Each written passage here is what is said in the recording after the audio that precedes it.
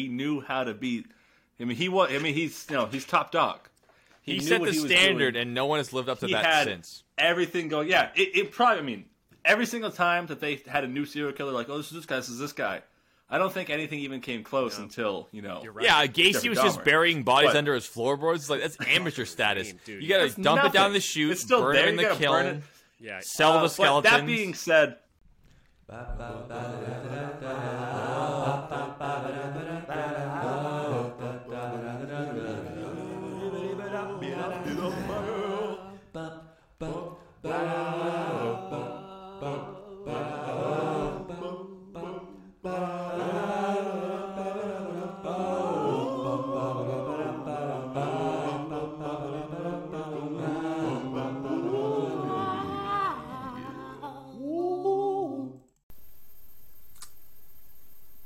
Thanks, Dom. Hey, guys. Shut up. We're over here at the Dylan Joe Basin Podcast. Welcome to our most recent episode. We're a couple clowns here and your hosts at a special event called this episode of the podcast. I'm Dylan, one of the hosts. You guys want to let us know who you are? I'm Joe. I'm everyone's favorite character. What's your favorite food, Joe? Buff chicks. Nice. I'm Dom, and Joe's buff chicks are in my fridge because he forgot them here. Hey, must be the money. You know, I give you haven't permission. Eaten them, but I those. did eat your mozzarella sticks the next day. And by now the chicken is not good because Buffalo Wild Wings uses cardboard boxes with little cutouts in them. Oh, that doesn't actually seal any of it. So I was thinking of Little Caesars. I was like, they give you a little window that you can see in the box. You don't have to open it. You can kind of look through. That's nice. So you can a sunroof on them. It's got a sunroof on the to-go boxes. So you can put it on your dashboard. Little Caesars, the sun warms it up. I forgot that Buffalo Wild Wings isn't Little Caesars. Oh yeah, no, you're thinking of Wingstop, I think. And I was like, you guys have been to fucking... No, I've been to Wingstop. I was like, you guys have actually been to Little Caesars? Yeah. Buffalo Wild Wings is like a sports bar. It's not even like a fast food place. I went to one in Springfield, Massachusetts on my bicycle. Anyways. Wow. Yeah. Weird bragging. A bike. Well, let's keep up the trend with starting all our episodes off talking about our personal dietary habits. Let's keep doing it. What are we talking about today? We're talking about the World's Fair in 1893. Took us a little bit to get to that. But, so guys, we've been talking about this topic for a long time. Guys, as in everyone, and gals, and new listeners, and old listeners, and dead listeners, whoever, Sure. 1893 World's Fair is something that wasn't the most mainstream for people to know about if you didn't really know about it or go digging for it. And it's you lived really, it. really, really, really cool. So we want to let you know. So absolutely, that's today's episode. And this might be one of our longest back burner topics that we actually did. Usually, if we have a topic for 2 or 3 weeks and we don't do it, it just disappears and we just decide not to do it anymore. This one's been in the books for at least a month and a half, maybe 2 months now. So yeah, I'm glad we're finally doing it. Or you can write in to us and give us a recommendation for what you want a topic on, and we'll get to it in 1 to 3 years. Yeah, yes, because we actually respond to our fan mail very quickly all the time. We're looking through it every single day. Mm-hmm. That's what we get paid the big bucks for. Sure is. So yeah, that's what we're talking about today. We're talking about the World's Fair. I thought we'd get started by, like you just said, Dylan, not a lot of people really know about the World's Fair because we live in the modern era where the World's Fair is, E3 and Comic-Con, and you just look at everything online, it's already advertised for you. You don't have to have a big gathering and show it off. As close as we have to that now, it's just the Olympics is like the longest tradition of all the world coming together to show off, and one city gets a big bid to make a huge economy boost for themselves. And the one we're talking about today in particular, Chicago got the goods in that. But we thought we'd kind of describe what the World's Fair is for folks, just so we know what kind of environment we're talking about. Because as we've established in our pre-production meeting, 1893 is not the first one, and it wouldn't be the last either, which I also found out. And I knew that it wasn't the first. I knew it wasn't the last. So I'm clearly the smartest person here. That's great. And Dom, with that, why don't you tell us about what the first World's Fair was and when it was? Before you do that, I just want to say, because Dom gave his position on this, I thought this was the first one, but not the last one. So we all had a little bit of a take on this. Yeah. We all do a lot of research for what we want to talk about. Not necessarily the whole subject, but what we're going to talk about. So go ahead, Dom. We'll do enough. Well, the World's Fair is basically Just well, the first one started in 1797 in Prague, and basically also it's just Prague or Prague. Yes, Pragu, really good sauce. Basically, it's the city gets the bid to be the World Fair, and everyone comes and they build these incredible structures and show off all the latest technologies of the day, basically. And they show off, it's not just technologies. That is the big part usually, but it's also, different areas for different cultures to show off their roots and stuff. And just it's kind of like Epcot big before money Epcot. maker for whatever city has it. Yes, it's basically a traveling Epcot. It is. And the coolest thing about it is it's not just people to go show off and do things. You want to show off really big time, and you want to show off your technology. So you want to bring your best, most futuristic, crazy things that no one's ever seen before in the entire world, and you bring them to a place where everyone can see them, and you represent your country and your technological advancements in civilization. This is a time before television, internet, even mass media, and this would be one of the best ways for countries to save up their new technologies and then bust it out in the World's Fair, and people come from all over and they go, holy shit, look what Czechoslovakia is doing. Bad example, but you know what I mean. It's like you just bring up your goods and you go, holy crap, look what they got going on over here in Japan. They have some kind of robot dog or something, Yeah, that's cool. So 2 years notice in advance, the city, country, or whatever is given to prepare for this. So that's wild, because if you... That's only half the time as the Olympics has to prepare. Half the time the Olympics, and the structures and the things that those countries have to build are immense. Yeah, I mean, most of what we hear about the World's Fair is just like how amazing and spectacular the entire thing is. Almost like they dropped the city out of like Sim City. They clicked down and just brought this amazing exposition, which I didn't even know that was a term for a fair until I read the research here. I was like, exposition is how you talk in movies. It's not a fair. And now I know it is, yeah. Yeah, that's what expo stands for. It's actually, the word expo stems from exposition. Yeah, pretty cool. I didn't know that. Yeah, so we're back to 1893, and it was the Chicago Oh, no, Fair. let's talk about a couple other World's Fairs, though. Oh, yeah. There's some famous ones beforehand. I'll at least say that United States had one before Chicago. Was it? I think it might have been New York also, or I think it was St. Louis. New York, yeah. So it wasn't the first time even the United States had it, but it was in Europe. They had it other places in Europe. Let's not go crazy. This is the 1800s. They didn't do it in some places, but they would maybe do it today. They're like, Brazil, they mostly did it in the U.S. and Europe. That's pretty much it. They're like, China. Places where if it was in the summer, they'd be past no sunscreen. That's usually where they're going to do that. A lot of white people going. But I think the most famous one before this one we're trying to talk about today was the World's Fair in Paris, which was beforehand, what is our 1889. Example, 89, which is why they built the Eiffel Tower. It was a World's Fair expo, a centerpiece for France in Paris. We're going to hold it in Paris. This crazy architects going to build this awesome structure, and we're going to unveil it at the World's Fair. And that's the Eiffel Tower, one of the most famous structures in the world, if not the most famous, and it's still up today. That's a World's Fair decoration that just keeps on giving. That's and it's not that often for, usually they tear everything down because it's only meant to be temporary. Yeah, they it's use, temporary the structures. Stuff to build the structures, but obviously they were saying, well, we can't put this giant thing up and take it down a couple months after it goes up. Let's build it right and have it up there forever. Exactly. And the one at Paris was the first time that they had a World's Fair after the adoption of electricity in the world. And there were some electrical elements to that Paris World's Fair. They had little expos and go, oh, look at this. This is electricity, the magical thing we're going to all get into. And people were like, oh, I don't know about that, witchcraft. But the World's Fair in Chicago, 1893, was the first time it was an all-electric World's Fair. And it is basically the only thing I knew about it before research is that the World's Fair in Chicago was to light up the world. It was like going from here to like fucking Blade Runner or like Mass Effect. Like you go full sci-fi. People are like, what the fuck's going on here? It's all in the middle of the night. Everything's as bright as the sun. There's all kinds of colors and crazy shit. People were freaking out. It was the electric city. It's crazy. And a lot of people at that time in 1893 really were still using candles. I mean, not necessarily in Chicago. Because most everybody. The height of the Industrial Revolution was 1893 or early 1900s. But so you didn't even see a light bulb. And there was 20 million or 30 million attendees of the Chicago one who came from all over the world, who A lot of them, Yes. like I said, didn't even see what a light bulb looked like. Thomas Edison was there to show off his new invention called the light bulb. That's how early on in electricity the show was. People had never seen it. Yeah, and it wasn't just like you're saying at the Paris one, there was plenty of lights around, but for the Chicago one, when everyone got there for opening day or opening night, all the lights were off. And might have to double check the president. Grover Cleveland.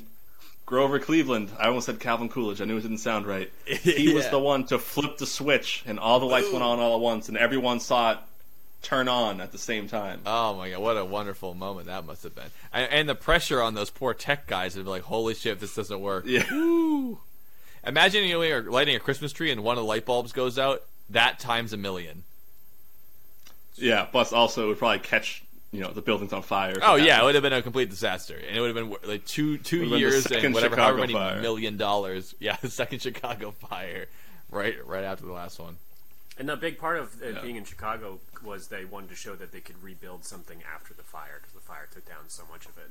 So the Chicago do you guys want to bring up that like, aspect hey, of it? Because I think it was 20 years before this World's Fair was the Great Chicago Fire that burned down 70% of all the major structures in the city, and they had to rebuild the whole city. And only 20 years after that, they won the bid for the World's Fair. I mean, what a fucking comeback story there.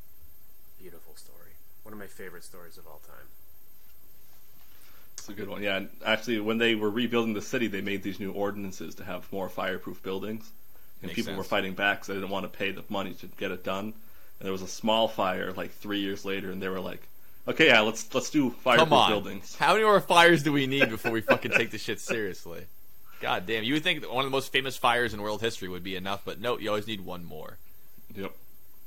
Just to really drive the point home. But yeah, I was looking it up that the population at Chicago at the time of the World's Fair was around 1 million. I think it was a little over 1 million people. But before that, about 100 years before that, it was only 50,000 people. So within 100 years, it went from what we consider a large town to Chicago, the host of the World's Fair, the fucking white city and all that shit. I think that was pretty impressive in that such a short amount of time. And in between then, the fucking city burned down. So they really fought hard here in Chicago to come back from this shit. I gotta respect that. Gotta respect that. Love that. And I do. And I do. So do you want to start getting into the subject matter of today's pod, which is that particular World's Fair after they're done building it up? Yeah, let's do it. I do. Let's And actually, I want to start off with something because you already mentioned Thomas Edison and his light bulbs, but he did not supply power to the World's Fair. He did not. Another person did it from our previous podcast. So Nikola Tesla had the contract to power the World's Fair. Yeah, he gave his AC technology to Westinghouse. To Westinghouse, which is also still a company today. Yeah, and they powered. So is Tesla. Yes, and they're same exact company too. It's been around for that long. Wow. But no, it was with Tesla's help that if it weren't for him, Westinghouse wouldn't have got it, Tesla wouldn't have got it, and Edison would have had the whole thing. And it would have sucked, as we've talked about. Yep. Yeah. Westinghouse I think that was cool. Edison by, I think he wanted $1 per lamp or something crazy. And Westinghouse won the bid for 70 cents a lamp. 70 cents a lamp, plus AC current instead of DC current. Mm-hmm. Much, much better. Tesla strikes again on this podcast. So you could say a lot of this the spectacle was definitely attributed to, I guess, Westinghouse's money, but I'd say Tesla's brain. Yeah, and then by proxy, Elon Musk in the future. Yes. The great-great-grandson of Nikola Tesla, who he bought an emerald mine when he died. It's all true. You guys can look that up. But yeah, I thought... you said part of the process, like Dom said, they built up this whole, Epcot-style, fairgrounds, which was multiple acres, but a lot of these structures were built out of, kind of like fucking paper mache. I mean, not really, but it was the Disney World stuff, where they built up, a fake castle. It was the stone equivalent of paper mache, basically. Yeah, it's just, kind of slapped together. It's supposed to last, a year, maybe. It's not a permanent structure, but it looks great, and you can get it up fast, which they needed to do.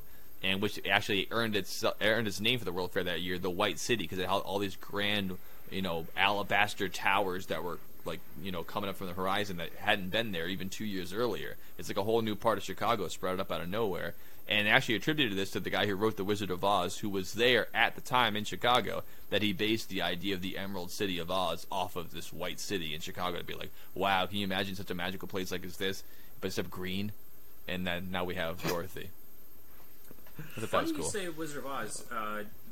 So I was just in San Diego at the Hotel del Coronado. And dude, I was gonna ask you if that was the Coronado. When you took the picture outside, I was like, "Is that the Grand Floridian or the Coronado?" Because that roof is so iconic. So it's the Coronado. Iconic. Yeah, so it's the Coronado, and they took them down, but the original they were super cool. It was called the Star Room or the something room, but the original light fixtures in the ballroom that I was at, that Richard Nixon gave a speech in, and so did Charles Lindbergh after he landed his transatlantic journey. Yeehaw. The writer of The Wizard of Oz designed all the light fixtures in there. No shit. Cool. Oh, it all ties in. Yeah. How cool is that? But that's very cool. The guy had vision, even if it was just copying out the white city in Chicago there. That's right. Someone's got to do it if you... I mean, and when I was looking into this, I had heard it's called the White City, and I really just thought that was the population, but now I realize it's actually the structures.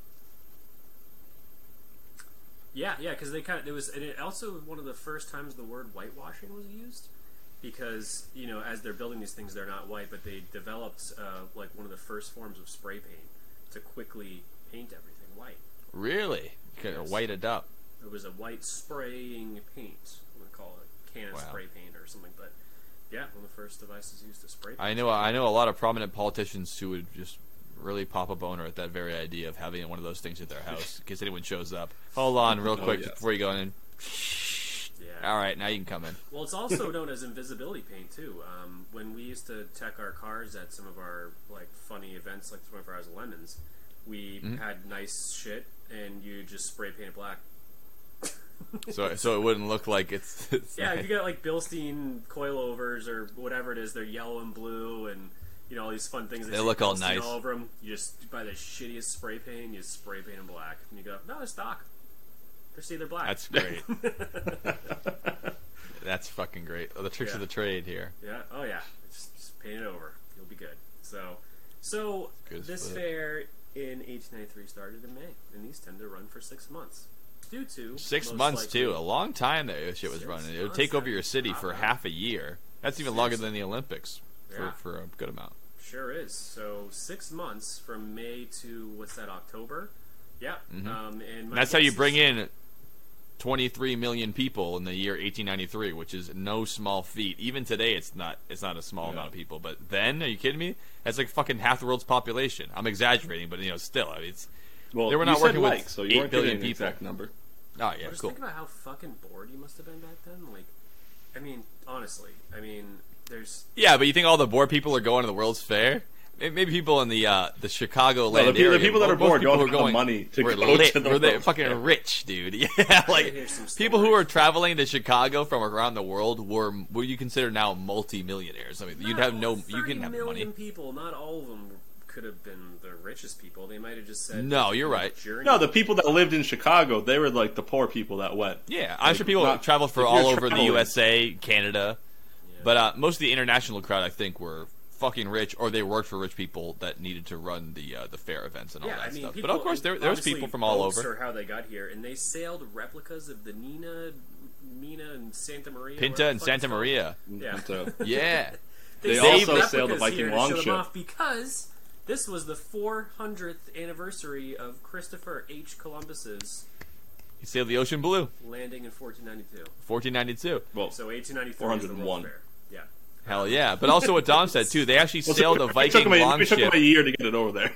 Yeah. Well, it took a lot of planning, but they sailed a Viking longship all the way from Europe to the World's Fair. I mean, come on, that's fucking sick. Dude, they did that recently too. Before COVID, they sailed a Viking longship from Norway to Salem, and I went on it. That's awesome as well. But this happened, cool. 100+ years ago, which is even more impressive to me. Yeah. Well, also it's nothing that happened 1893, so that's like 40, 50 years after they first discovered Viking settlements in Scandinavia, because they didn't start excavating stuff like that until the mid 1800s. Damn. But they discovered it. So it was like look at this history we just found. Yeah, crazy town. crazy stuff. So, what was going on? People were coming by boat, by walking, by horse-drawn carriage, not by automobiles, by foot, by train, and also by electric moving platforms inside the Chicago's World Fair. Joe, you want to talk about that? I know you seem like you know what you're talking about. I didn't. I thought you were going to talk about it. Before you talk about the electric thing you're about to say, that reminded me. One of the reasons why they brought these boats is because they made all these artificial canals going through Chicago and based it off of Venice. Yeah. And they had the Phoenician the gondolas to get you around. Mm-hmm. Yeah. Yes, and they also had some brand new electric boats that they were using to transport people around the fairgrounds. Can you imagine this? Like 1893, you don't even know. Yeah. The most technologically advanced thing you've ever seen is a fucking fork, and you're going there and there's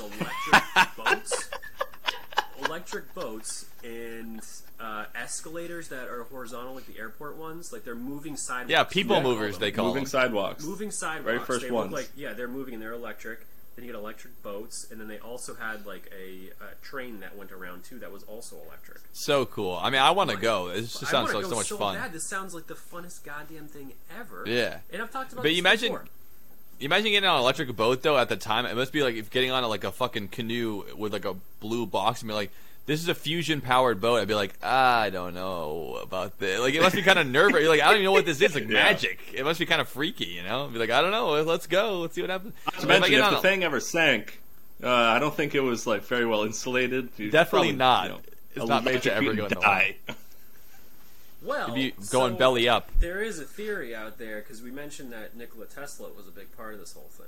You guys know what I'm talking about? Oh yeah, he was responsible for most of the electrical work there. Because of his invention. A lot of electricity, and you've got more electricity in this World's Fair right now than the entire city of New York in Manhattan is going on. Yeah, that's how much electricity I mean, you could happening. probably weigh it against the entire electric grid of the United States at the time because most places were not electrified yet, and this was a concerted effort to make it electric. So I'd say there's probably more electric infrastructure during this World's Fair than, if you exclude New York, than the entire United States combined. I mean, it's not that crazy of a thought at the time. Yeah, it's not that crazy of a thought. So how are they getting all this electricity? Is my question. So I don't know, Dylan. Why don't you tell me what YouTube video you watched that told you the answer? Absolutely. So Nikola Tesla was responsible for bringing electricity from like a nearby dam or something like that. But that dam was still 50 or 60 miles away, so that's running a lot of wires and this, that, and the other thing. Then you get to charge all those gondolas. You get to charge the trains. You get to the boats you definitely have to charge.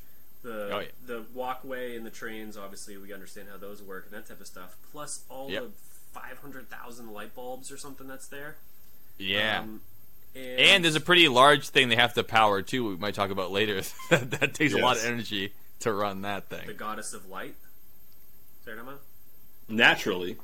Okay. Well, there's a statue in the middle that's like a obelisk-looking thing with this gold lady on the top. Yeah, I heard that statue was called the Republic.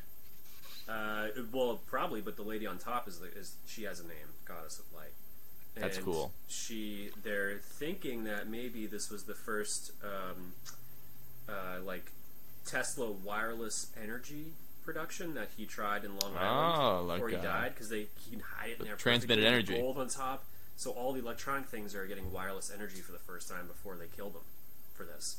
Damn. But it was a good first concept then, instead of having hydroelectric power or a bunch of generators.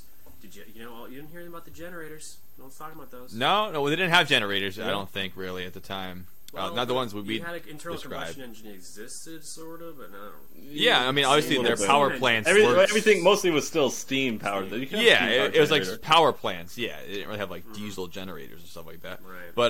But no, I hear what you're saying for sure. But obviously, one of the big parts of it, the wireless electricity, because they can make it work. They can make it work today with our technology.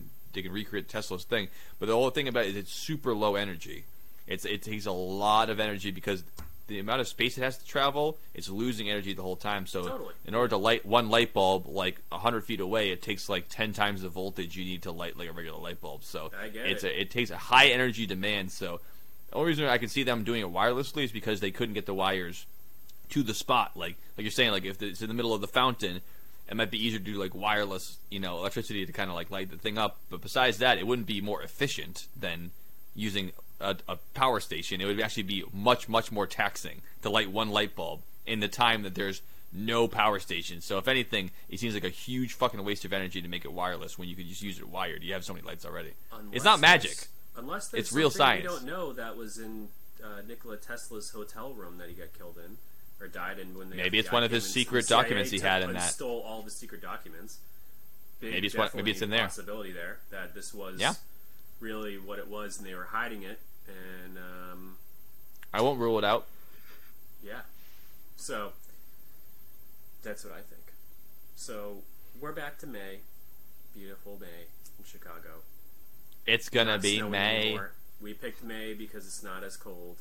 It's a good time for people to come in. In Chicago, yeah, you better be fucking at least spring. No one wants to go there in the winter.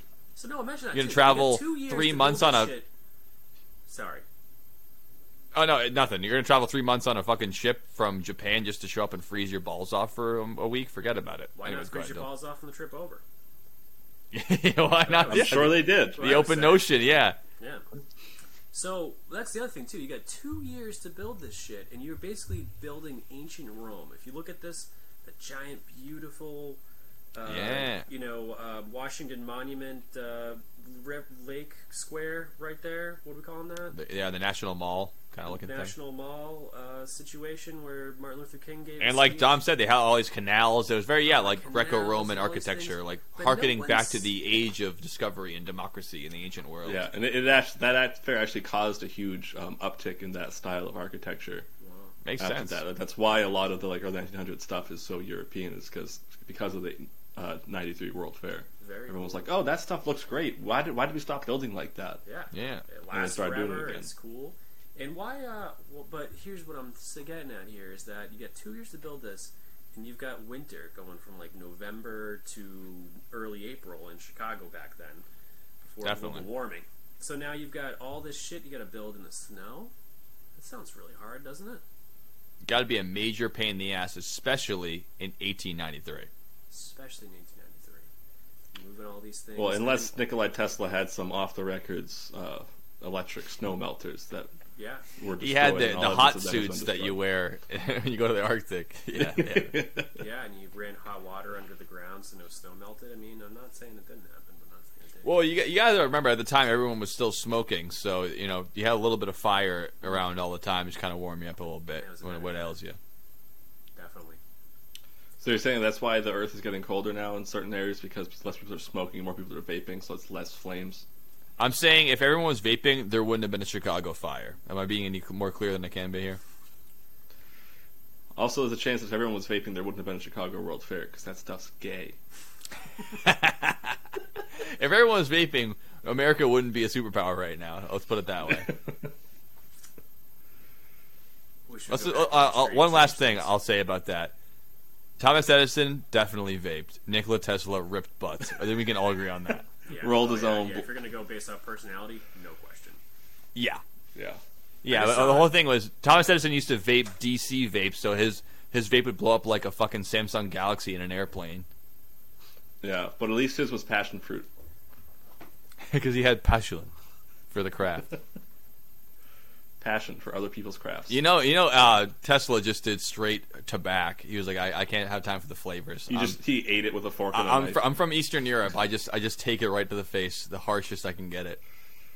Davidoffs are what they call those now. It's the newer version of tobacco to the face. Davidoff really? Is like is their fucking Marlboro Red in Europe. I didn't know that. Yep. It is. Who said this podcast isn't educational? Smoked a few Davidoffs in my time. I should hope so. They rip. Rip hard. They rip hard. Fuck yeah! So that'll bring us to the 1893 World's Fair, where I think we should talk about some of the things that were unveiled at this World's Fair, because the list, some of this stuff is still with us today. Let's do the list. Let's go. Starting out with Wrigley's gum. It wasn't just technology having to do with machines. It was the first time that Wrigley's gum was introduced to the world. I'm talking about Double Mint. I'm talking about Juicy Fruit. I'm talking about the worst tasting gum that exists now. It was the first one to do it. They're still really pumping through it. It just doesn't. I knew you were going to say that. That's why I went up and said it. It's not that great. That's why I went out and said it. It's good versus nothing. Juicy fruit is great for like 5 a little while. Yeah, I'm not denying that. We've had 100 years of gum technology. I can a piece of Orbits. I can chew a piece of Orbits for 4 hours. Give me some Wrigley gum. About 10 minutes, I'm spitting that thing out. I'm not denying It's done. that, but definitely. But it costs like 10 cents to get it in now. So I guess then they're probably just giving it out. But yeah, Wrigley's you can gum. still buy like the 5-stick pack for 25 cents. Yeah, it's amazing. So they're still Or doing it. it's like 30 cents an hour or something like that, but it's Imagine still good. working But, you there know, and, the economy. Actually, I respect that, though, because now every company just like wants to be like, how are we growing and developing? I don't think they give a shit. Oh, Wrigley's is like, just change the price by 5 cents every half century. We're good. We're in good business. to go. People will still buy for some Just like reason. Arizona Someone's iced tea. doing it. Brand loyalty. Arizona iced tea, Loyalty. very similar thing. Yep. Yeah. And another thing, food related, that was debuted at the 1893 Chicago World Fair. It was Cracker Jacks. I don't care if I ever get back. The first Cracker Jack. Though they did not gain popularity until that baseball song was written in 1908. Of course. Can you imagine having a song that famous, and every time they go, like every halftime of a football game, root for McDonald's. People would just be eating McDonald's. Like, it's a great advertisement. Nonstop. Buy me some peanuts and rolled gold pretzels. I don't care if I ever get wetzeled. I mean, that's just free advertisement for them. That must have been great. Also, you guys are probably wondering this one, but the German firm Krupp had a pavilion of artillery, which they cost $1 million to stage, where they introduced their coastal gun that was 42 centimeters in bore. Everyone was wondering about. Holy shit! How about that? Yeah. If there's any wars coming up, keep this in mind. Yeah, exactly. In about 10 years, that's going to be very important. Yeah, it's cool. I mean, just like Wrigley's gum, it was driven by 900 pounds Doesn't go of up in brown price. powder and claimed to be able to penetrate at 2,200 yards. Good lord. Nicknamed the Thunderer. The Thunderer. That's a great name. Thunderer. That's so much better than like the Verstappen Verstappen in 2070. Exactly. The Thunderer. Like, that really drives the point home. Oh, From 2,200 yards away. away. It's even funnier. Yeah, besides the muzzle coffles. Yeah, just the worst. Yeah. Longest person's name. So it had an advertised range of 15 miles, and on this occasion, John Schofield declared the Thunderer. Of the Schofield revolver fame? I don't know, but probably. Was he a gun manufacturer? I mean, Dom, you played Red Dead. The Schofield revolver. It's like his favorite. The Yes, Winchester but repeater. the thing about Red Dead 2 is they take real guns, and with the exception of like the Springfields in it, but like most of the and the revolvers Winchester stuff, and the Carcano are rifle. renamed. Those are all real. Yeah, the rifles. Winchester isn't. Well, the Winchester's in Red Dead 1. Red Dead 2 doesn't have the Winchester. They have made up names like the Lancaster and the Litchfield repeater. But okay. A lot of those guns in Red Dead 2 are models of real guns.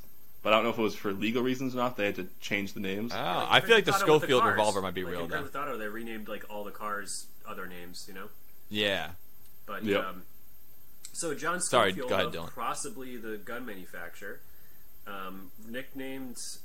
declared the Thunderer the greatest peacemaker in the world. And Peacemaker. Oh, Classic I'm sure. wartime guy. I'm sure. And now I'm convinced he's the gun sounds like manufacturer. he's a Who would good call guy. that thing a peacemaker? It should be called the Warbringer. Total war. And so you'll like this, Joe. So the Thunderer was the precursor. You were getting right back to what we were talking about earlier, to the company's War I howitzer called the Dick Bertha. The Dick Bertha howitzer. Exactly. So that's that was really everyone was all over this. Just Really How could you good. not get all Yeah. over that thing? You know, at the time especially. Just Good like God. Wrigley's gum, this was also unveiled. Good googly moogly. And around the same vein, they introduced to the world for the first time the sewing machine, the electric sewing machine. You don't have to press the pedal with your foot anymore. Just turn it on and off you go. The power of electricity. Imagine how many housewives saved their ankles with this new invention. Yeah. Oh yeah, those foot pedaled ones. Well, I mean, I have. It looks one. easy for like a minute, but try to pump it for like It's 20 even minutes. without the belt going to the sewing machine, because it has an arm that's offset like that. So you're only using basically half of the pump it doubles what it's doing. Yeah. When you try to stop it, it has the momentum. It just keeps going. And you're like trying to get your feet off of it. Oh, damn. It doesn't feel good. Yeah, that's pretty Wow. nuts. So yeah, I already mentioned this, but it's worth saying. Along the banks of the lake, people who were going to the casino that was there were taking. I love how they brought a casino there. I mean, they knew how to party. Knew naturally. like hell was up. Well, it was before gambling was deemed illegal in the United States, I believe. So back to a little side topic here is that people back then knew what was up for some reason. It was like they were a different class of people than we were doing this. I think it depends on the circumstance, though, right? Oh, I think fucking good anymore. Just saying. I think they do. I think the difference back then was only the wealthy people, or in these special scenarios, could they do stuff like that. Yeah. But now it's such everyday thing to us; it doesn't seem as exciting. Maybe that's it. Yeah, but like nothing. You're right. But it's just. So I'm always hesitant when people say, "Oh, it used to be so much better back then." It's like, yeah, well, compared to what? You know. Well, go ahead, Dylan. I'll shit on your point after you're done instead of interrupting you. Yeah, you're right. But just like a production like this that's so fucking high class and good is. Yeah. What's our options now? You know, like this is so good. It's insane. It feels like they were more advertising for future things rather than trying to milk money at the day. Where if they did this nowadays, they'd be trying to get money out of everybody immediately and try to recoup their losses instead of saying 10 years from now it's going to make our country wealthy. They want to be wealthy yesterday because their investors want their money tomorrow. So I get what you're saying. Like nowadays they'd never do this shit because they'd be like, how are we going to milk money out of everybody? They can just walk around and see all these lights. Who's going to pay for these lights? Yeah. Oh, exactly. So nowadays they do these things, and there's tens of thousands of them broken up into small bits and pieces. Like I'm at all the healthcare ones in the world. I'm always there's conventions everywhere. But there's only one. Healthcare, 10 years ahead of technologies in healthcare. They do this with cars. They do it with aviation. They do it with all these things. It's not just like one big fucking thing. So, But it's just, it's not for everybody. I mean, I'm going to the healthcare ones. No one gives a fuck about that. You know, like, sure, it's cool, but this is just, it's for the people. And God, is it fun to think about having a cocktail there. But anyway, so the other thing that was unveiled was the moving walkway, which was designed by Joseph Lyman Silsby. And it was called the Great Wharf Moving Sidewalk. And it allowed people to walk along or ride in seats. You take a seat. Just crazy. You take a fucking seat on that thing. Like, sit down. It's so crazy. It's like the most basic form of a carnival ride. It's like, look, it moves you around. Straight. But on a flat surface. It sounds kind of fun, actually. I mean, if you've never been... Well, I'm sure you could just go to the airport, get on one, and sit down, and it'd probably do the same thing for you. Yeah, but now we're used to them. Imagine if you never saw one before. I remember being a kid and my mom being like, you've been on escalators before. I'm like, yeah, but this is different. It's flat. But imagine there's no escalators, no elevators, nothing that you've ever been on, and you step on this thing, and you're like, oh my gosh, I'm flying. It probably went like 2 miles an hour, too. They did have elevators back then. So. Right, but I would say that normal people wouldn't really go on them that much. More impressive is that no one got sucked into that thing. Well, yeah, I'm sure there's no safety features at all. It's just like an engine pushing like big giant gowns and stuff. Like, oh yeah. You know how much force that thing has to be to move 20 people at the time. Like that thing is just a big engine. If you get caught up in that thing, picture it's like long as fuck. And I didn't want to say 100 because I didn't want to be wrong. But yeah, there you go. It looks like it's that long. And well as gowns and stuff that gets sucked in. That thing. There's no safety features on any of this stuff. It's all just built to not catch on fire because of the Chicago thing. But besides that, it's like, hey, if you want to fuck around with the sewing machine and it just eats your hand up, that's too bad. And there's no lawyers to sue at the time. The litigation is not that big, so it's like, hey, guess you got fucked up at the World's Fair. Nice story to tell your kids with your one hand. Yeah, and there's probably no really even any records of injuries happening at the World Fair because they were like, don't care. I know there's very little records of murders happening. We might get into that later. Yes, a little bit later. The record keeping is not 100%. And there's like I said, there's the population. In those 6 months was, if you combine it all together, was 20 times the amount it would normally be. So you have to imagine a couple people got lost in the fervor, and they had to build so many new buildings up at the time that like all these building permits and all these people and all the police officers and a lot of shit got off track real fast. I imagine as far as keeping track. Hey, of what's people get lost today. Earlier this week, Team Cuba left from the World Baseball Classic, and one of their bullpen catchers didn't get on the plane back to Cuba. He defected to America. First time it's ever happened during the World Baseball Classic. Hey, way to take advantage. Nice. If their baseball players don't even get paid that much, oh boy. Yeah. Well, I mean, he was just the bullpen catcher, so he's not really missing out on much if he can't find work here anyways, because how much do you get paid to catch in the bullpen? You don't actually have a very important job. It's too bad he needs a green card. He'd probably be a nasty catcher for a minor league team. If you're on the World Classic team, you're probably nasty. Yeah, that's a good point. What else did we get I think we should... debuted at the World's Fair? I want to know. Well, I got one. Unless... I was going to say, I think that Dom should talk about the biggest thing that debuted, and I'm talking about quite literally as well as metaphorically. Yes. It was America's answer to the Eiffel Tower that had happened in the last World Fair. They go, all right, France, we'll do you one better. Before I tell everyone what this incredible invention is, I want to do a quick honorable mention to something that was not invented at the Chicago World Fair. It didn't get its famous blue ribbon there, but that year in 1893, I almost forgot this one. It was ranked best beer at the Chicago World Fair. Look at that. Best beer at the World's Fair, ranked number 1, was Pabst Blue Ribbon, which is still a new hotshot at the scene at the time. It had been around for long before that, but I mean, this is when it really, like you're talking about Cracker Jacks. It's your world stage, baby. It's the World Fair. PBR is like, here we go. We won't be called PBR for another 100 years. We're still at the Blue Ribbon, Pabst Blue Ribbon, America's number 1 beer. Yep. But one thing you could do while enjoying your PBRs at the time was and Cracker I'm on Jacks. the wrong side of my notes here. And your juicy fruit. It was, as Joe said, to compete with the Eiffel Tower. They said, I want to out-Eiffel the Eiffel. And the man who set out to make that happen was one Daniel Burnham. He, it was his. He was the one we need to do something better than what France did in 1889. Something bigger than the Eiffel Tower. You can't let the France and outdo us. That idea came from a man called George Washington Gale Ferris Jr., who was originally hired just to inspect the steelwork that was going on through building the fair.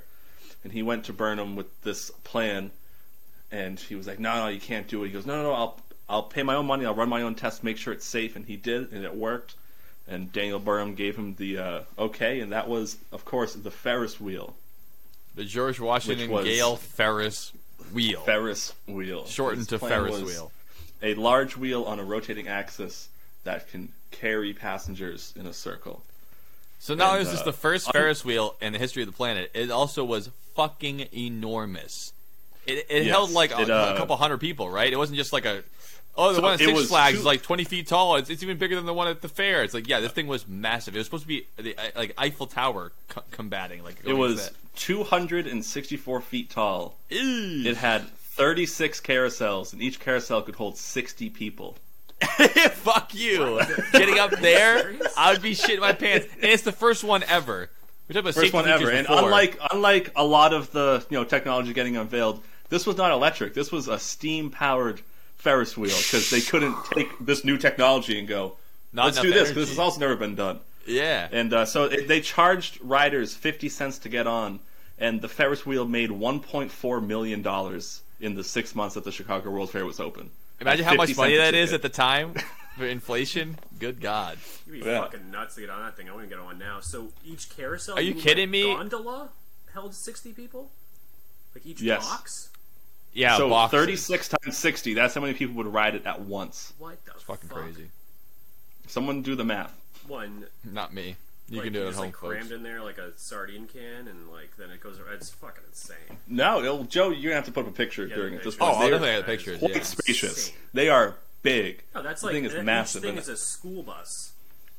Yeah, of people going around. Huge. 20 stories high. How many times do you see it where so that's like if the Wright brothers' first plane was a Boeing 747.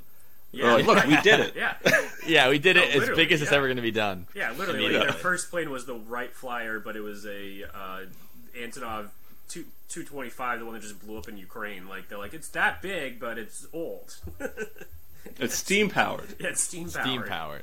Yeah. That's so funny too. He's like, I'm gonna test all the safety stuff to make sure the steel works. Like, who cares about the steel? What the hell is this thing? I feel like any number of things could have gone wrong with this. Yeah. The steel could be just fine, and everything else could be fucky. Dude, there's not even a... like, the ship that spins around like this at Six Flags is terrifying. That doesn't even hold 60 people. Imagine, like... and it goes, like, 10 feet up. This thing is 200 feet in the air. It's terrifying and heavy as fuck. Imagine how heavy this thing is. And imagine how heavy this fucking thing is. It's insane. There's no aluminum at all. It's all just fucking steel. Solid steel. Yeah, imagine the bearings and everything and, like... Make it, so I was thinking, how big the shaft has to be through the middle. It's probably like 6 feet tall, just the shaft going through the middle to support it all. Oh yeah, you think about like the premiere of steelwork innovation and technology that came probably started somewhat a decade after, but the Titanic, like what that looked like, and that was 20 or 30 years in the future from when this Ferris wheel was. Right. Make something that strong and that good and that safe, then nuts. And it never sank. That's a good point. That's a good point. That Ferris. And as far as I know, no one actually got killed from it at the World's Fair. Like it didn't actually fuck up. It actually worked. Like it was a success. That's insane. Pretty good. Now, do we want to talk about some of the not quite the where Joe's really dying to talk about? There were some racial issues with the 1893 Chicago World Fair. Bullshit. There's no way in Chicago, in the quote unquote white city during the World's Fair that there was any racial issues. I do recall hearing something about a constituent of African American folks that wanted to show off the new inventions to the African American community because the Civil War ended 30 years prior, around maybe 40. Like it's pretty fresh. You could have been born in the Civil War. You'd only be 40 years old right now, as it happened. 30. So like, I can see how people. Ended the 60s. 30. Yeah, 30. Right? Yeah. So it was 63, something like that. Yeah. So I mean, literally, we could have been born in the Civil War. We'd be this old now, and that would be how far away from the Civil War. And like, but you're telling me there's racial problems, Dom? Because I don't know what they were. Yeah, they were really trying to get a lot of African American inventors in there to show what they could do. You're telling me they couldn't bring one jar of peanut butter to the fucking World Fair? Nope. Okay, I'm obviously kidding. There's way more shit than that they invented. There's way more shit. It's pretty impressive too, especially with all the hindrance they had on them, of course. Yes. But yeah, so there weren't allowed to be any booths run by African American or Native American people. Racist. There were a few ways people were able to work their way in, like Frederick Douglass did by being basically like the famous diplomat for Haiti. Talk at the Haiti booth, and he used his time there to talk about racism in America. People got pissed at him. Good for him. To the point where someone shouted out at him in the crowd, and he took his notes and threw them up and ragged on the guy for 20 minutes off the top of his head. That guy's the shit. We should do a podcast on Frederick Douglass, dude. That guy's fucking awesome. There were some. What was it? There were hate some crime. like native booths that were allowed, but they were in the entertainment district. Yeah, let's not take it too seriously. Do a rain dance. It was used as a. It was basically a people zoo. It's like you can see how those barbarians live. Wow. And people would just walk around and look at them and like toss pennies at them and stuff. That's fucked. Definitely fucked. But can we expect anything less from America in the late 1800s? I mean, come on. No. It's the way it is. I'm not forgiving them for it, but it's understandable for the time. But yeah. And on that slightly depressing note, I think we should take our first commercial break till we get to what actually went down at the World's Fair. Buy me some peanuts and Cracker Jacks. I don't care if I ever get on the Ferris wheel because it's... Also, Vienna sausage is started.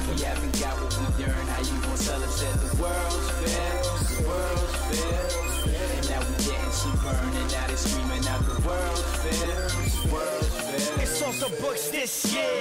Look at this here. We getting mad money on computer this year. We ain't new to this. It's ludicrous how far that we got. We still record on the block. Roy Jones, y'all must have forgot. The only handout that I'm taking is a coupon. Get your coupon. So how to... Shiver me timbers, I found myself a little spider on the side of the thing. Then when I brushed it off, it's flooded down here, you little spider. You better go back in the case. You get a president like me next. Good golly, Miss Molly, it's full of cons. It's just cons. I think it's a big Cans. Oh my god! There was no big, it was full of cans. Are you sure? Yes. You sure? Yes. Oh my god!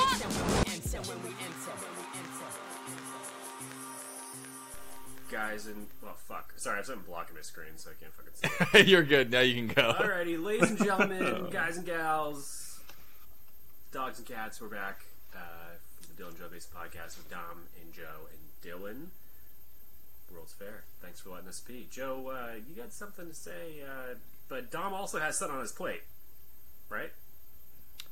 Yeah, like it's a pretty important thing I have on my plate here. It's actually not that important because I've already said everything that was written here. Okay. Okay, But, so we're good. Your plate's clean then. But that's everything. Well, it's definitely not You clean. finished your vegetables? But it is But done. there's nothing left on the plate. You're... I finished my Cracker Jacks. I don't care if you ever come back on this podcast. Yep. All right, Joe, what's on your plate? On my plate? Well, I already kind of alluded to the idea that there's just a crazy time of expansion in Chicago. They had to build, 100 buildings in 5 years leading up to this whole thing. I mean, I'm not just talking about the papier-mâché rock ones they did for the thing. I'm talking about rebuilding Chicago in general. And it might have been something mixed up in the little bag there. Because someone was allowed to build a murder castle in the middle of Chicago and no one fucking noticed. Which you'd think you'd notice. If someone builds a murder castle in a major city, I mean, obviously there's still the super rich people today that can build, murder mansions, but they have to be much more sneaky about it, and they have to be kind of like... Is what the rich people call it now. Huh? Like Jeffrey Epstein Island, it's now... Oh, yeah, you have to do it on an island. Yeah, you can't just do it in the middle of a city. You have to be kind of sneakier about it and all stuff like that. Yeah. But the man I want to talk about built one in the middle of the Chicago city during this time, and he more than got away with it. I'm talking, of course... Oh, yeah. I'm talking, of course, about who's dubbed America's first serial killer. I don't know if that's true, because you can tell by this story, the cops weren't really on top of shit, at all. So there could have been multiple serial killers before this. This is the first one that was caught and famous. And that's a man by the name of H.H. Holmes, or you might know him by his birth name, Herman Webster Mudgett, which is one of the best cases, so I understand why someone changed their name. Your name is Herman Webster Mudgett. How are you supposed to be, a cool cat serial killer with that kind of name? H.H. Holmes. Now that sounds sexy. Herman is a fucking name. What's that? Herman. In Bad Herman Santa, Mudgett. In Bad Santa, the boy, his name is Herman. Oh, is it? I don't remember. I just picture his face. Can someone look it up? His name is he's like, because he's getting shipped out in school, and Billy Bob Thornton looks at him in his report card, and he's like, "Your name? Oh, it's Herman Merman." Herman Merman. He's like, your name is Herman Merman? He's Dude, like, that's... fuck, kid. No wonder you're getting the shit beat out of you. That's like no chance he's like this fat kid named Herman Merman. So Herman soft-spoken Webster kid. Mudgett, that's his name, right? Herman Webster Mudgett? Yeah, Herman Webster, like Webster Dictionary, like Webster, like the television This guy, show. right out of the gate, has Mudgett. given very little good cards in his playing deck. Herman Mudgett. Yeah, and the cards don't get any better. He was born in a small town. That's all I can do with this name. That's all he can do. He's got to fight back. He was born in a town called Gilmanton in New Hampshire, which at the time had a population of 5,000 people, and now has a population of 5,100 people. I don't actually know, but No, it's a small town in New Hampshire. It's near one of the ski resorts. Is it? I've never been. Sort of, yeah. Something that you might not notice when you're visiting downtown Gilmanton is there's no mention of Herman Mudgett being from there, almost like they're not proud of it. It's like, this is your most famous resident who graduated to be... Literally your most famous It's literally person. the most famous person you're ever going to produce. I mean, I don't care what the reasons are for it. But when little Herman Mudgett was growing up in Gilmanton, he had a mother who would not really help him out, was pretty distant, and a father who was an abusive drunk. And they were all Bible thumpers too, so that's about right. So he's got a good setup for life. Yeah, that's like well for what I thought he would be. The quadratic equation for being a serial killer. It's unloving mother, abusive father, stuck in religion whether you want to or not. Yeah. A mother. Who's he had all the recipe that needed to be there. Yeah, everything on his plate. But except for one thing, chemical X, which was spilled in his teen years. But yeah, his dad was a complete piece of shit. He used to beat the hell out of him, standard operating procedure. He used to lock him in a room and let him starve. He used to tie him down to a chair and yell Bible verses at him and just all the cool shit that you're gonna instill in your kids so they can be a serial killer. Yeah, one day. Sloppy steaks, chicken spaghetti, chicken wings. Gotta be a real piece of shit. And his hair was slicked back. Just Making a Murderer, season 1, 18 fucking. Yeah, he was a real Brendan Dassey of New Hampshire at the time, and so then you can imagine that lifestyle, and plus now you're going to school and you're being abused at home, so you're being weird. So then all the kids make fun of you for being called Herman Mudgett, and they beat the hell out of you there. Herman. And so really, his whole life was hell, and he went on to take that out on. I just think his name's go so ahead. Funny.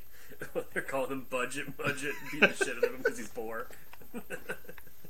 You're on a budget, you fucking poor. Bringing your banana to school, stomping on him, stomping on his bananas. Yeah, but that was one element he didn't have though, because his family did have money though, which is even worse because it's like they could have provided for him, but they starved him on purpose to punish him for being alive and weird shit like that, Poor guy. So Mudge is getting it at home, he's getting it at school, and so he starts taking it out on the wildlife in New Hampshire, which is. Now, if you're looking at your serial killer bingo card, abusing animals, take another one off of the list. Ding, ding, ding. Gonna have a great future ahead of you. First thing, small animals. So he takes that on the animals. So as he goes to school, he's a very smart kid, and we'll see from the rest of his lifetime here. He is, if anything, he's not stupid. He's a really smart dude, if not a complete piece of shit. And he does really well. And he goes to college, for to medical school. He wants to become a doctor, which is not easy back then even. It's even more difficult now. But he becomes a doctor, and he becomes a pharmacy technician. So what do you call it? A doctor of chemistry, whatever you want to call it there. He learns about human biology. He learns about, different chemicals and different substances you can take and all the shit when he's at school. But I forgot to mention a very formative part of his life that he also this might have been part of his serial killer chemical X mixture, which is one time when his friends kidnapped him in order to bully him and abuse him, and they brought him to a doctor's office. And at the time, doctors used to use actual human skeletons in order to look at the human anatomy. And so there was an actual human skeleton. They held him down and they grabbed the skeleton hand and they put it in his face and they rubbed it all up in his face. And he said he was absolutely horrified and disgusted. And Mr. Mudgett remarked, well, after that, he said, and that was the last time I was ever afraid of anything. Chilling. God. Chilling. His whole life ahead of him, he's like, I knew from that moment on, I wasn't going to be scared about anything anymore. I've had a human bone rubbed on my face at a young age. Nothing's going to pass that. Well, in a serial killer kid brain, he's like, all right, this is my thing now. I'm terrified of this, and that means I'm going to do it to everybody for the rest of my life. That's what I should do. Never get worse than this. Yes. I'm taking the power back. I'm going to do all this shit to everybody else now. So that is one of the reasons why he got so interested in the human body and all that shit. Went to school for it. He got married in New Hampshire to a lady that he didn't really care for much, but he had a lot of ladies in his life, and he ended up getting a shit ton of money from her family, even more than what he had. So he used that money to say, why don't you stay here with our newborn son we just sired after our marriage, and I'm going to go to Chicago and open up a pharmacy. I'll call for you when I need you, a.k.a. I'll never talk to you again. See you later. Yeah. And they're not going to get divorced. I mean, it's it's the 1800s. He's off. He's off to see the wizard. He goes to Chicago. He starts working for a while as a pharmacist, opens up his own pharmacy. And when we think of pharmacies, we think about CVS, Walgreens, maybe Walmart's got one. When you think he's a pharmacist, you're thinking about he works behind the counter, gets paid $30 an hour to fill pill bottles. No. This is before the FDA. You open up a store full of potions and you just sell them to people, and you say it's. Yeah. You're making medicine. Yeah. I mean, that's why, over in the UK, they still don't. You're not a pharmacist. You're a chemist. Yeah, exactly. They're still chemists. Yeah. Still, Herman Mudgett, I have a cold. What would you prescribe me? Here's some heroin, cocaine, and iodine, cat boogers, and cyanide, and lavender. All in one. We'll put a little mercury in there too, just because we know that works. just for the taste. Just a little taste. just for the taste, because a nice metallic taste. That way you know your taste buds are still working. Yes, And if you have a wife, make sure she blows tobacco smoke up your asshole twice a day. Remember that. For vim and vigor. And then never wash it. Exactly right. And yeah, Joe, I don't know if this is gonna jump a little ahead of what you're gonna say about his life, but I'm just gonna go for it. Another thing he did was, and he was really good at because he was so smart, was insurance fraud. He would do a lot of scamming. That's how he made a lot of money off of people doing stuff like that. Some of it was out of his own pharmacy. All day long. We're going to talk about him being a killer, which we already talked about. Talk about him being a pharmacist, whatever. Yeah.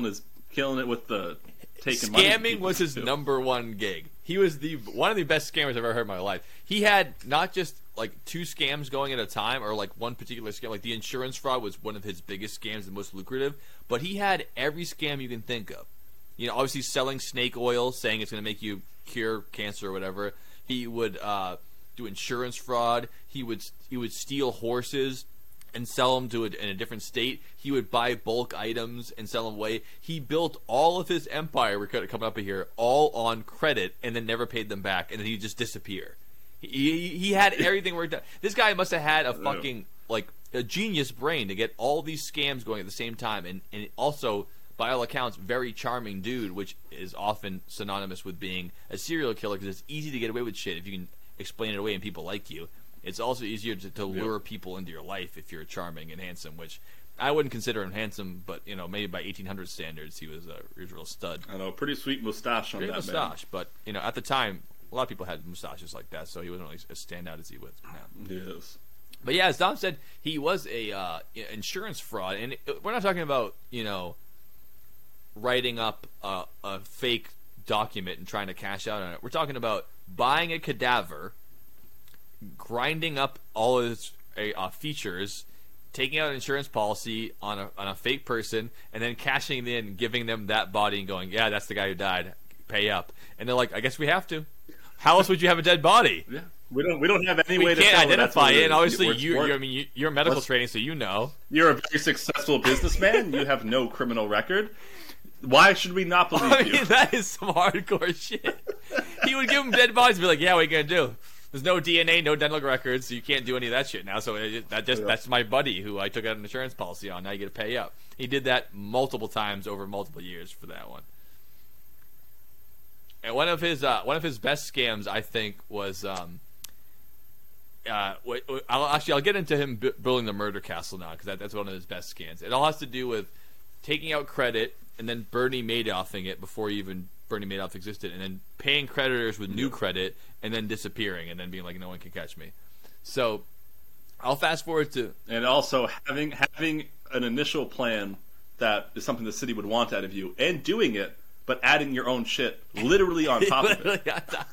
So I'll fast forward to a couple of years before the World's Fair. He's all posted up in here, and he's got his idea that he's going to build this murder castle. He doesn't tell anybody that's what it's called, and even him in his life never said it was called the murder castle, but it was. It was about 100 feet by 50 feet in a block in Chicago.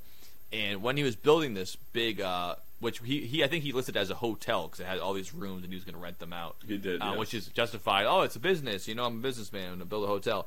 But what he would do is... Yeah, and knowing that the World Fair is coming up and they're going to need places to stay. Ding. He's looking ahead. Like I said, he's smart. He's a scammer, but he's a smart guy. So he's building this thing, and one of the aspects of him building it is that obviously he's taking out a bunch of credit that he's not going to pay back in order to build it, and he's hiring separate contractors and firing them almost immediately. Like a week in, 2 weeks in, you're fired. You're fired. Just complaining, keeping everybody in the dark, so everyone who built a part of this murder castle had no idea what all the other parts were like. Only he knew what the full picture was. And if you want to think half those guys got paid, you're wrong. He didn't even pay half of them. He just had all these scams and crazy things going on. And one of my favorite scams that was part of the murder castle is he bought all this furniture. He used to flip furniture. He would buy furniture on credit, and he would sell it fast enough so that when they came to repossess it before he paid them, he would disappear. So he would fill up a whole place with furniture, sell it all, and then move. And then they show up to repossess the furniture. The furniture would be long gone. The cash would be with him, and he'd be gone.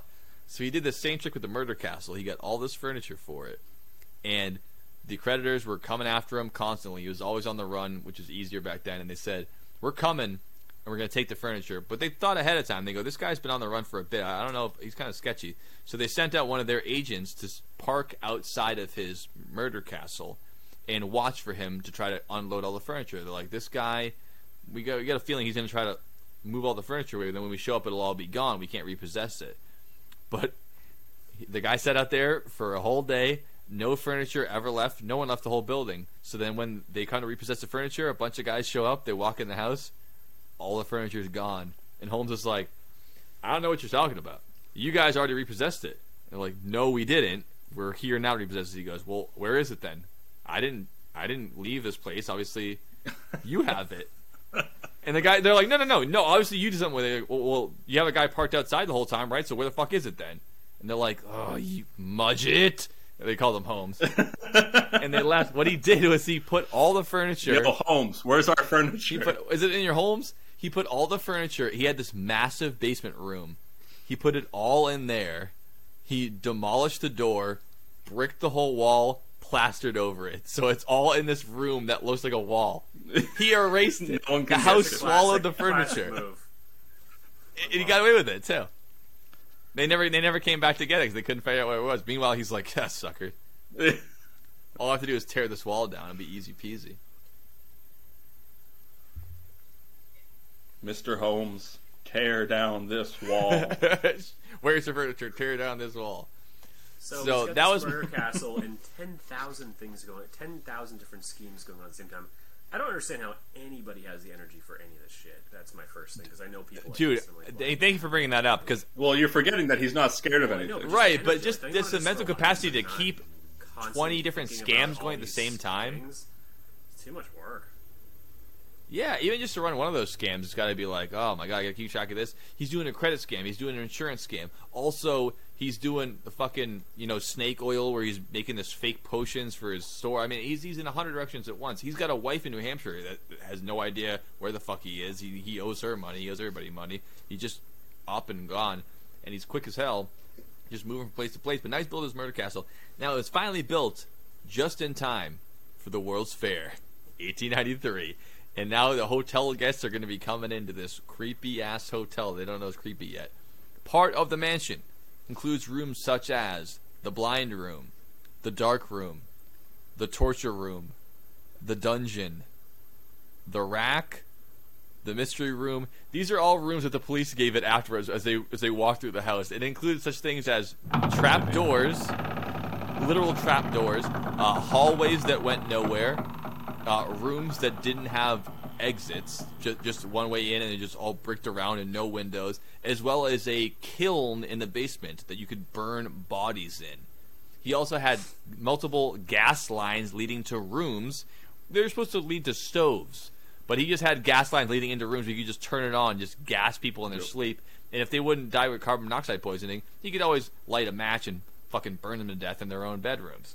So the guy, he was creative. I mean, he also had the secret hallways that were behind rooms, so he could get around. He could sneak around, and no one else could see where he was coming. Yeah.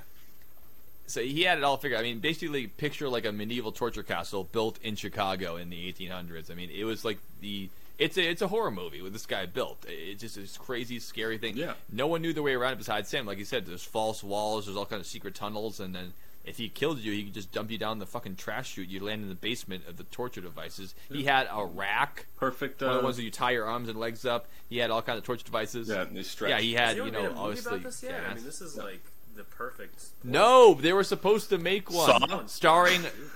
There was talks of Leonardo DiCaprio playing H.H. Holmes and Scorsese doing the movie. Oh, that would be And they never did it, but I'm like, you got to do it. It'd be a great movie, the whole thing. The charming guy, the creepy castle, all the thing. It'd be awesome.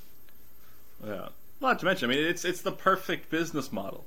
You offer a service, people come in, you poison them, bring them to your torture room, torture them till they die, then bring them down one more floor, cut them up and burn them. And there's no evidence of them ever being It's efficient, if nothing else. And part of his scam business that I wanted to save until right now is that he used to sell skeletons to, doctor's offices and medical practitioners because, like I said before, they still use real human skeletons. And the whole code about cadavers is really fast and loose at the time. So he actually would make money off of either stealing people's money who he killed, or torturing them into telling them how they get fraud, setting up an insurance policy on them, and after he was all done milking every last cent of them, he'd sell their skeleton to a college and then make like $800. I mean, what a fucking scam. I really think the guy might have liked money more than killing people, but he sure did like killing people too. But he'd also kill people not just by strangulation, poisoning, torture, but also starving them to death, and he would lock them in the rooms that you couldn't get out of. Oh, I wonder how he got that idea. That's exactly what I was driving at, Tom. Thank you so much. Literally, all the fucking things his parents did to him as a kid, he did it to other people. Almost like hurt people hurt people. Yeah, he did everything except for hold him down and read the Bible. Yeah, that he's probably like, yeah, even I'm not sick enough for that. No one's even doing that. Yeah, that's next level shit. He's not that bad. He's like, what am I, a demon? So yeah, I mean, as far as I'm concerned, that's what I want to talk about with H.H. Holmes, all that crazy ass shit.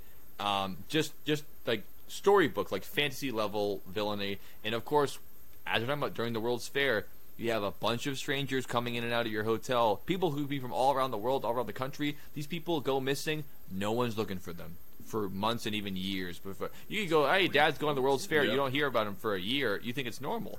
He doesn't show up in 18 months. You go, oh, something might be up. Way too late at that point. Yeah. Well, if you think about it, depending on where you're living, 3 months to get there. It's a 6-month fair. You can't do everything all in one day. Maybe he's staying for the whole time.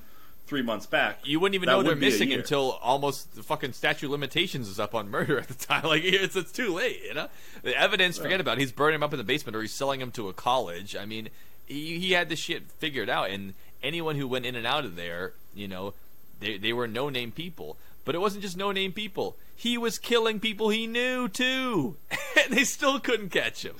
It was like, he wanted to get caught. Yeah. He was killing kids, he was killing women, he was killing men, he was killing everybody, and no one was catching the guy.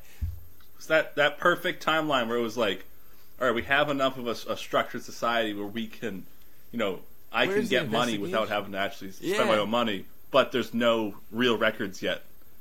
I mean, no, this is still back in time where you could show up in town, go to the post office, and go, start expecting mail for an H.H. Holmes. They go, okay, and then a letter shows up, and you walk in a week later, like, oh, Mr. Holmes, we have your letter right here. No address, it just was being shipped by name. Yeah, that's good enough for me. Yeah, no records of anything. It's all up in the air. I don't even know how people took out lines of credit when you could fucking ship out and move in a week later and be like, I thought you were a man of your word, Mr. Holmes. Well, no, I'm not. I've been scamming you for 20 years. I'm very far from a man of my word. I'm a fucking liar. I lie every day. Even when they ended up actually interrogating him many years later, he lied about the whole thing. Like he said he killed people who were alive, and he didn't say he killed people who he did kill. The guy can't be trusted. Yeah, if you follow his record, if you trusted every kill he said he did, it was a couple hundred people, but it was like confirmed. I think it was 27. I think it's closer to that. It's nowhere near the number he said. But on top of all this, part I didn't know about the story is that he actually had an Igor to his Dr. Frankenstein, and he had a henchman for a couple of years. And I'll put his name up here. I remember his name is Mr. Pitcairn or whatever. And B.B. Bones. B.B. Jones. It's his Stephen King alter ego. But the guy, they never tried him in court, but they assumed he helped them with the the disposal of the bodies, because the guy's like, hey, I mean, come on, I already built a murder castle. What am I gonna do, lugging these bodies all the time? I'm a rich man. I'm a rich, powerful man. Yeah, he didn't move all that furniture. No, he had help. Yeah, no. You think he didn't have a contractor do it either, because they would have talked. And actually, he did kill one of the contractors too. But now, I don't know, maybe you're going to say it, but did he pay his Igor, or did he scam him too? No, so he did pay his Igor, because the Igor was in on the scam. So once the guy's in on the scam, you have to be careful about scamming them, because they're already privy to your shit. You can't scam and of course, scammer. If Igor did go to the police, he has a mountain of evidence. Even just the evidence of, let's say he didn't murder anybody. Check this place out. That'd be enough evidence to be like, oh, you're up to something. Like, they didn't know what it looked like inside. Yeah. If they saw the fucking trapdoor and the human remains in the fucking crematorium, they'd be like, all right, well, even if we can't charge you for a crime, we'll figure something out. They never did. But here's... You know what they should have done? Would have been a really good thing? Is if anyone ever got suspicious, a cop shows up, it's like, oh yeah, no, come inspect it, and put him into a room, lock it, turn the gas on. I wouldn't put it past him. I would not put it past him. There's no radio interview. You know, take the cops. If the Breaker cop 19, I'm came trapped. on a horse and wagon, you take that, you bring it out of town, you sell the horse, you sell the wagon. If the cop came on foot, well, no problem. You just burn everything with them Bingo. anyways. See, now you're thinking like a... No, sorry. You keep his uniform and you sell it to a crook who can then rob with the uniform. See, now you're thinking like a mudget. Genius. Now you got to figure it out. There's always money to be had. Well, that's where the famous phrase comes from. Exactly. Thinking like a mudget. It's not just about the killing; it's about the making the money in the meantime. You know, obviously you take all their rings off, you know, all their gold fillings, you sell those. I mean, the guy's a complete scumbag. He even ended up when the law was closing in on him after about 100 people went missing in the World's Fair. They go, "What the fuck's going on here at the Murder Castle?" Which is a shitty name for a hotel. Who's the one guy who could put his name out there? Mr. Igor killed him too. He fucking killed Igor. He killed this one guy. Oh, really? This would have been just the best movie ever because it would have been so funny. Oh my god! They have to make it. They have to make it. Someone's gotta do this. Imagine it. So you'd have to keep with the stereotype of Igor being like short, stumpy, yeah. with a hunch. So it would be true. Leonardo DiCaprio as H.H. Holmes, Danny DeVito as yeah, that'd be Igor. great. America's clamoring for this. The script's already probably been written. You know, H.H. Holmes is all freaking out because he's like, "Oh, they're coming. They're starting to figure out." And Igor just goes, "Can I offer you an egg in these trying times?" Can I offer you an egg? Yeah. So he kills Igor, but the Just scam's not over then. Water for Elephants vibe horror movie with the Water for Elephants. No, you know, You're talking about the Robert Pattinson movie that none of us have seen? I've seen it and it was fucking. Yeah, I've never great. seen it. And, no, but it's like, you know, Carnival train, that era, you know, of time. Yep. And then you Yep. have the World's Fair in the back. It was the first movie like in a long time that really shows the World's Fair and how beautiful it was. Then you've I got mean, fucking it's clown it's a scene smash at hit. the Murder Castle with fucking Igor and you know whatever his name is. It's Mr. Mudget. It's a no-brainer. mint. It really is. Fucking mint movie. It'd be so funny. Yeah. The Murder Castle alone would be Cast in cool, here, but it's the you're World's good, Fair. Be a great movie. So he kills Igor, and the scam's not over yet because now Igor's insurance money, that's his money. He's thinking, I need every time I kill somebody, I want the money. But his money goes to his wife and 3 kids. So he takes his new mistress. Also, he got married 4 times, by the way, Holmes, and he never got divorced. So you can imagine the charisma there, just always getting married. The alimony must have been Oh yeah, terrible. the alimony, yeah. And so he ends up taking when the pressure's on, he takes Igor's wife and kids and his mistress and his new kid all to Toronto to escape the law. Ends up killing Igor's wife and 2 of her kids to try to get the fucking insurance money. And the guy's out of control, dude. I just think it's like any small inconvenience he just kills, immediately "Hey, I'll kills. take him with me. It'll probably be fine." And they're like, they want McDonald's in the car ride. He's like, "Okay, All right, fucking nuts." you're getting gassed. Get the fuck out of here. Yeah. Line up so I can do this You in know how one much go. kid skeletons are worth? Twice as much as adult skeletons. All right, you watch your mouth. Oh, I'm sure. Well, I'm sure cop skeletons would be worth more too. But you can't if say he it's a cop. sold it as this is a cop skeleton. You can tell because his back is blue. All right. Anyway, you carve a badge into his Tin Star. breastbone. It's like it's a cop. Exactly. So anyway, he eventually this cell does come back at him because much like all major crimes in the world, especially back in the day, even still now, he doesn't get caught because of his dozens and dozens of murders and torture in his murder castle. He gets caught because he owes people money, and they want that fucking money. So a bunch of creditors get together. They all It's my money and I want it now. They all team up. Different creditors team up, and they hunt him down independently of the police, and they find him that way. That's how the police catch him because they needed to get money from him. The police weren't going to do shit about it. He was going to get away with this forever, but unfortunately, he should have just stuck to the killing and stopped all the money laundering and robbing. That's what gets the government interested in you. I mean, the mafia didn't go down because of murder. They went down for tax evasion. So that just tells you something about where people's priorities are. Yeah. And he Also, the main reason why moonshining is illegal. 'Cause can't you tax it. They don't care It's if not you're. regulated. Oh, it's not safe. It's not because of how don't strong care. it is. They're like, well, we can't get any money off of Yeah. it, so that's why you can't. It's like that's why there's these things going on where like, oh, you're going to have to start reporting transactions from Venmo They on can't your wet their taxes. beak. It's like, let's They tax gotta free wet their stuff. beak. So it's like, Yeah, that's what. So basically, we're saying that H.H. Holmes fell for the same reason that Venmo will go out of business someday. Exactly. And OnlyFans, too. So, yeah, he ends up actually going down convicted of murder, only one murder. And that murder is the murder of Igor. Because when they found his burned body, they found an evidence of chloroform. And they go, if he died in a fire, why is there chloroform? And H.H. Holmes is like, how the fuck should I know? Weird question. I don't know. Huh. And they go, you're a chemist. Yeah, don't you know how to make chloroform? and also, Mr. Holmes, dying of a fire doesn't count if it's in a drawer in your basement.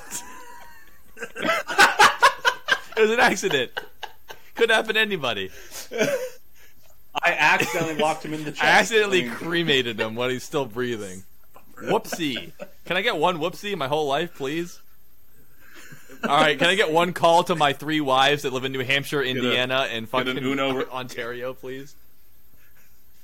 He's in court. They said, you murdered this man. He pulls out the Uno reverse No, card you. and just says, no, you.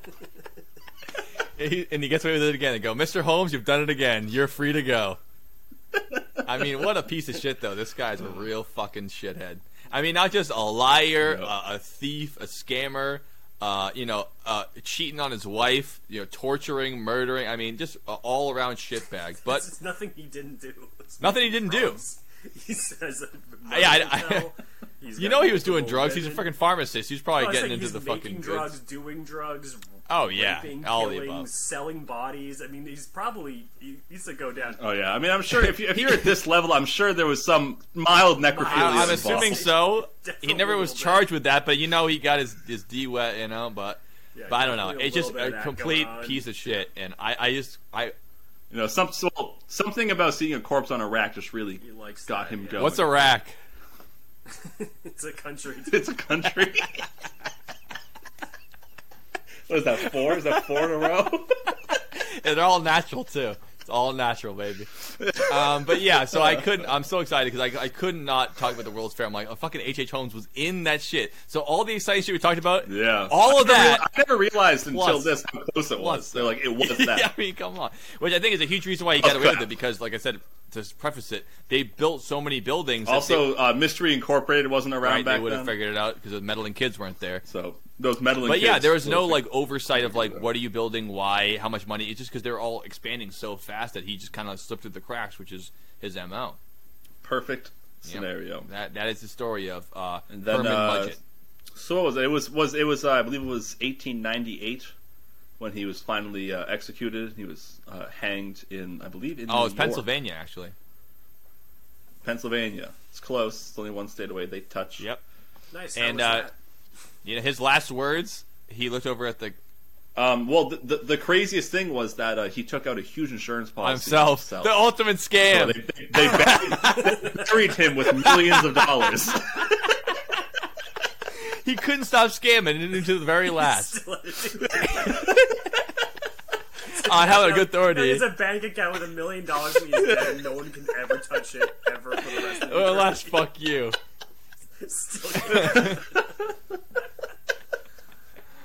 Oh man! So he gets up there on the gallows, as it were, because this is not that long. They still did public execution, and he apparently said to the executioner, he leaned over to the guy and he goes, "Take your time, old man." And they kicked him out. They hanged him, and how hanging is supposed to work, which you probably mentioned in the podcast before, is that it's supposed to drop you so violently that the rope snaps your neck, and when your neck is severed, your brain only has so much longer before that's it for you. Now that all your organs are separated from your nervous system. But sometimes, which happen very often by accident, because not everyone's an expert, and even less often, but sometimes on purpose, the drop wouldn't be big enough, and it wouldn't snap your neck. So H.H. Holmes took 15 minutes to die as he was slowly strangled by a rope in his own body weight. So at least there's a little bit of justice at the end of the story there. Took him quite some time to wriggle around. He wasn't so smooth up there when he didn't wear his hat either. Wrongful death, yeah, malpractice. He calls Morgan and Morgan because he didn't die quick enough and sues them. He probably would win that case too. That fucking sly bastard. Fucking stop getting money. Yeah, he'd know how. Well, that's kind of like also completely different beast. But with a lot of times with guillotines, it wasn't sharp enough to like want to be the first cut guy. all the way through in one. They'd have to crank it back up and drop it again, crank back up and drop it again to get your head to. In their defense, I think it was sharp enough when they started using it, but they just used it 100 times in a day, and they're like, it's all caked up, you know. There was a thing where like you were like respected, like you were like not the dirtiest dirtbag if you were the first one of the day to get your head cut off because it was the sharpest then. Then sharp. Yeah, you know, it's like then you probably sloppy didn't even seconds. Yeah. Wait a minute. Aren't you going to clean the blade? What do you care? You're going to get infected? You're fucking done. Like in Apocalypto. You still don't know the name of it. It's fantastic. I don't fucking know, dude, because the band, you know, like Apocalyptica and then Apocalypto and then Apocalypse, it's all confusing. So, and I don't like that band. But anyways, when they're all blue, they're painted blue, and they're getting their heads cut off at the top of the pyramid. I don't like that they don't clean the blade. Like if I was up there, it's gross, right? It's icky. It's gross. Yeah, I'd be like, don't put their grody. I don't want to get HIV. Imagine the balls be like, I'm gonna get HIV from that sharpened rock you're gonna carve my heart out with. Will you at least wear gloves? This is a surgery. You're disgusting. And not even just for me, for you. Yeah. Also, I mean, you can still get it. I mean, the blood splatter on your face, like you're licking that, you're gonna get a blood disease. The world serpent is not gonna save you from AIDS. Just ask Freddie Mercury. But there's also a Family Guy cutscene where they're talking about guillotines, and they say, well, you know, those things didn't always work first try. And it cuts to some guy coming home, and he just has like a flap of skin holding his head on. His head's like over to the side. And his wife goes, oh, hi, honey, how did it go? He goes, they couldn't get through today, so I gotta go back tomorrow. His head's just hanging off. Nearly headless Nick, like Harry Potter. Yeah, that's good stuff. So that's all I got for H.H. Holmes. You guys want to take our last commercial break and then talk about the World's Fair happened after H.H. Holmes? Sure. Yeah. Divine synergy, divine energy. In my prime like 9 to 95, but I'm down to ride on my enemy. You ain't down to ride when you better be. Better get a vibe, get a bit of me. Never let a mind, never let a dime, never let a rhyme get ahead of me. That just ain't in my pedigree. It's Hunter Hearst till I hit the hearse. No man, that's ain't no mystery. This will go down in history. That World's Fair, that queen shit, that New York, that dream shit, that all-star, that team shit, that king statue, your queen, bitch.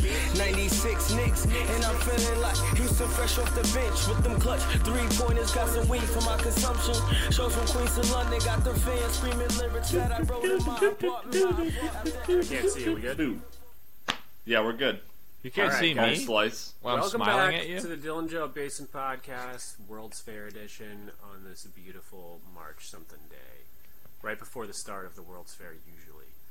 So we're going to talk a little bit about a couple other World's Fairs to wrap things up here, and there's an interesting one here because it ties in. It didn't all end in the 1893 one. I mean, that was a famous one, obviously, for a lot of reasons, but it didn't end there. It didn't, and this was the one I'm going to talk about is the second most expensive World's Fair of all time in the United States. And it began in 1939 in Flushing, Queens at Corona Park. So this one was a big deal because it was in New York, which is cool, and they had like a million pavilions. That's another great band name. You know, that already happened. They got caught lip syncing though. Oh, sorry, that's Milli Vanilli. That's Milli Pavilli, not Million Pavilion. So it had the amusement area, the transportation zone, the food zone, the USSR pavilion, the Swedish, the whatever. So what you'll know is that this started right after. It was 4 months prior to the opening of this one that World War II began when Germany invaded Poland.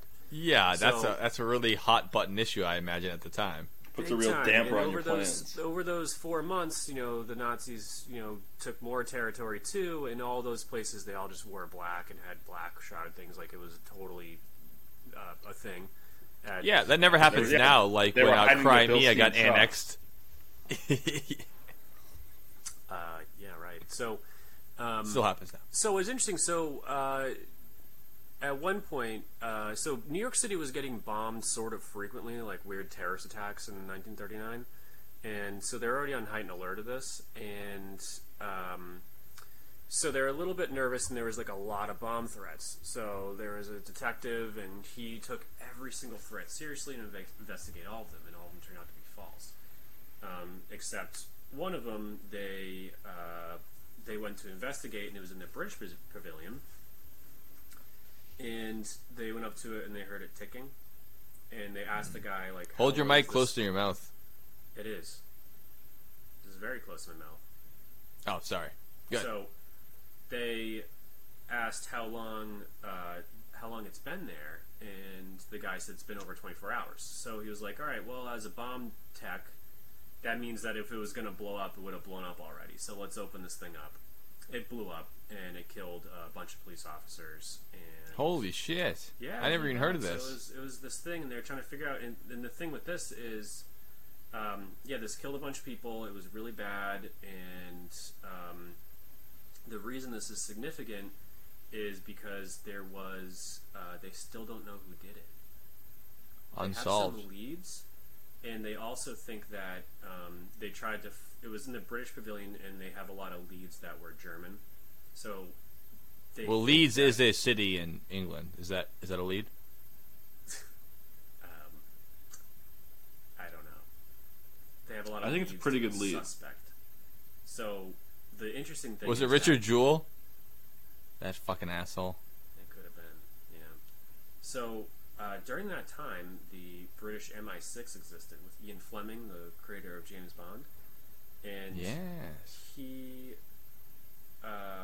worked with a guy who was the original James Bond, and he was Sean Connery involved in this somehow. And they're thinking his name was actually James Bond, and they're thinking that no, it wasn't.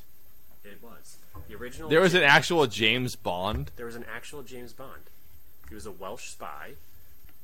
The original James Bond was named James Bond, and he worked with Ian Fleming in the British Secret Service as a spy.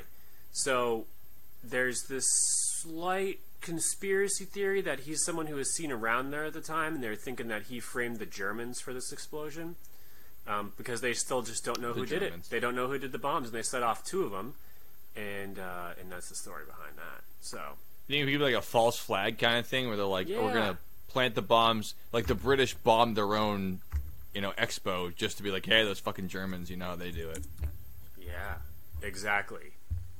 So that's the 1940 World's Fair, but fun fact about it is that they unveiled the time capsule that was the Westinghouse time capsule, which was not to be opened till the year 6939.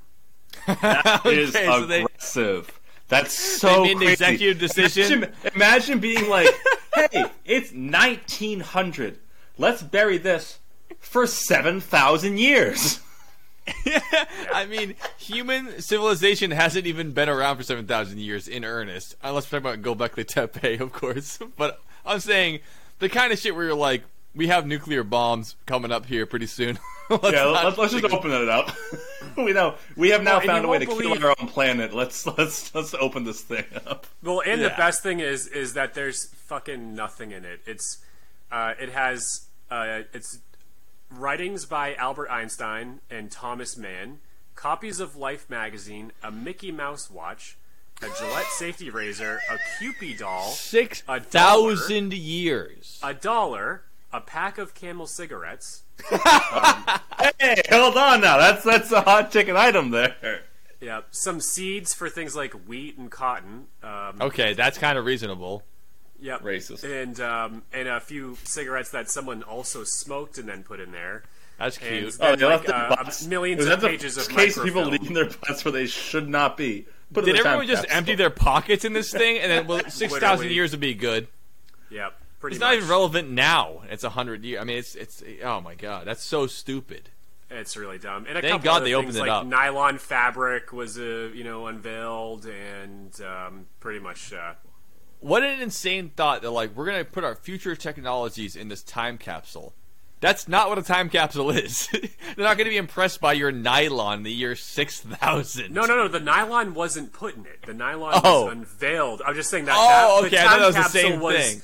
time capsule was a big thing, but then other things. The invention of nylon. At this one was nylon. Okay, yeah. Well, I have synthetic substances. I contributed start using to oil to make things.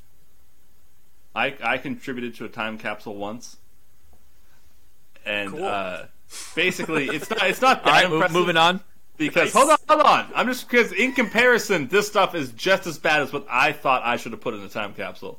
I was 8 years old at the time. Keep that in mind. It was for Boy Scouts or Cub Scouts. And what did I put in my time capsule? Which was one of those metal Dutch cookie tins. An electric energy card from Pokemon. That's what I was going to guess. Pokemon card. Guessed it. That's great. I appreciate. I'm not putting my Charizard in there. I'll put one of the energy cards. Joe, we buried a time capsule in the front yard of St. Michael's. Where the fuck is that now? Oh, gone. yeah, we It's did. Gone.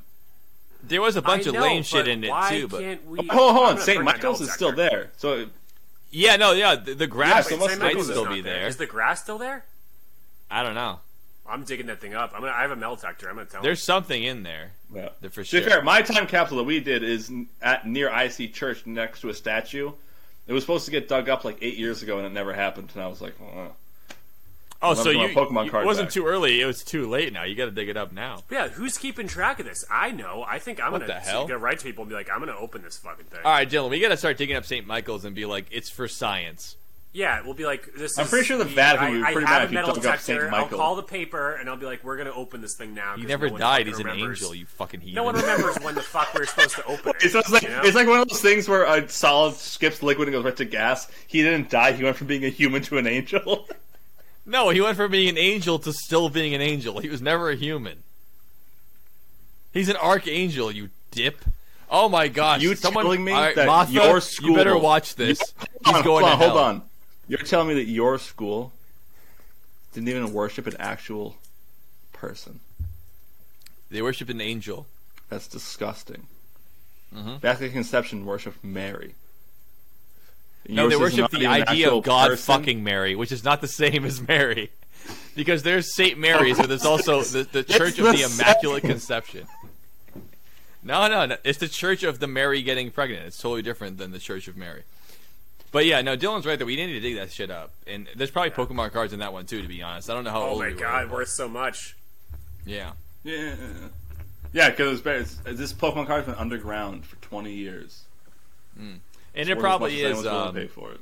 I don't know how hermetically sealed that box. Yeah, is. what'd you put it in? full of Because I water. know for a fact the one that we did in the cookie tin, the cookie tin's gone.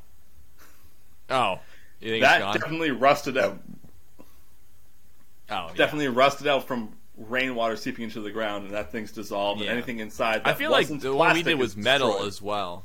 Yeah, Yeah. it probably was. We would have thought of that. Plastic is the So, way to go. You know. Yeah. So, a couple other things. So, we went over, like, big deal things at the World's Fair as we kind of wrap this up.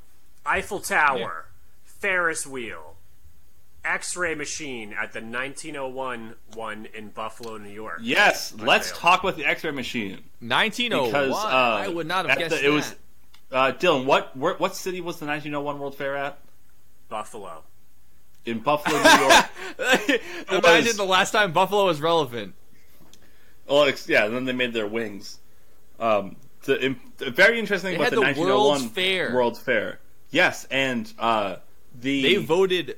Oh my god, that's insane. it was also the site. Well, not at the World Fair, but in the same area was the site of the third presidential assassination when Yes. William McKinley was shot on McKinley. a train platform, and Thomas Edison was debuting his X-ray machine. He said, "Bring him here. I can show you where the bullet is." And they didn't trust it, and they didn't do it, and they never got it out, and he Wow. died because of it. That's wild. And he died from Edison's gangrene. always- That's how fucking old of a time this was. Yeah. No one died from blood loss. They all died from gangrene and infection Yeah. and shit. Fucking gangrene. So, X-ray machine. Next up on the list is the 1962 World's Fair in Seattle, where the Space Needle was invented. That's why I should have known that it kept going, because I learned that the Space Needle is the most recent in the line of megastructures made for the World's Fair. I should have known Pretty that. wild. Oh, also, this is I completely forgot to say this earlier. there were the Chicago World Fair 1893. There were two buildings, and by that, two buildings that survived, and by that it's really two of the things that were in the building. One of them was an art building, and that became the don't know what it's called, the Art Museum of Chicago. Or the World's Fair? No, from the World's Fair. World's Fair. So by survived, you mean just people didn't get rid of them? They held on to these things. I'm saying all the buildings were taken down, but two institutions maintained through the World's Fair, because it was like, this is the World's Fair Art Center, and that turned into Chicago's Art Museum, where the famous scene from Ferris Bueller's Day Off, where they're staring at that painting over and over. That was from the World's Fair. Yeah, and up until I think it was the 1920s when they finally moved it from the World's Fair building, which was only meant to be up for a year or two, into its current place now. So it's less that the buildings are still there, but institutions that were established because of the fair. Two of them are still in Chicago. One's an art museum, and I forget what the other one is. But you son of a bitch! Then stop saying two. It's the beautiful building that, like, the most one you see in all the pictures is the one that's still standing, and it looks very much like the Capitol Space building Needle or something. So, cool. Other things that came out of the World's Fair in 1964, back to New York, Ford Mustang. Sick. The 64 and a half. Wow. You know, the major inventions of time. Cracker Jacks. This one. Mustang. Yeah. Cracker Jacks, Mustang, Space Needle, X-ray machine, time capsule. No, so 1960. Sexy. 1969. Dude, so there's a lot of X's in this word, in this thing here. So it says, IMAX Movies 1970 Expo Osaka, Japan. Okay, a lot of Japan finally got theirs. A lot of sexiness going on. 1970, we got IMAX movies. They're not that long. That's a long time. I guess it didn't. Well, obviously, it must have been really popular, then died down. Then a furniture store was like, "Hey, we can do that." Jordans, yeah, exactly. The only reason I think it took so long to reach the public. Like, you know, the World's Fair in Chicago, the whole thing was electrified, and most people didn't have porch lights until 50 years later. So you know how it goes. Yeah. Last but not least on the list is 1982's World Fair in Knoxville, Tennessee. Everyone gets two guesses. No. You got to be shitting me. What? Knoxville, Tennessee. I get it. I mean, Buffalo, maybe 100 years ago. The whole entire world had to go to Knoxville, Tennessee to fucking show this shit off. And guess what? Paris, New York. I mean, Knoxville. Okay. So they unveiled something. Is it a... Well, it must be some kind of technology. Was it a self-cleaning spittoon? So when you're spitting your dip in there, it'll clean itself overnight? No, but it is used as a spittoon sometimes. Oh, the plot Joe's ass. Yes. Oh, come on. That's used only mildly accurate. Time. I have no... Can we get any other hints? So it's a brand of spittoon.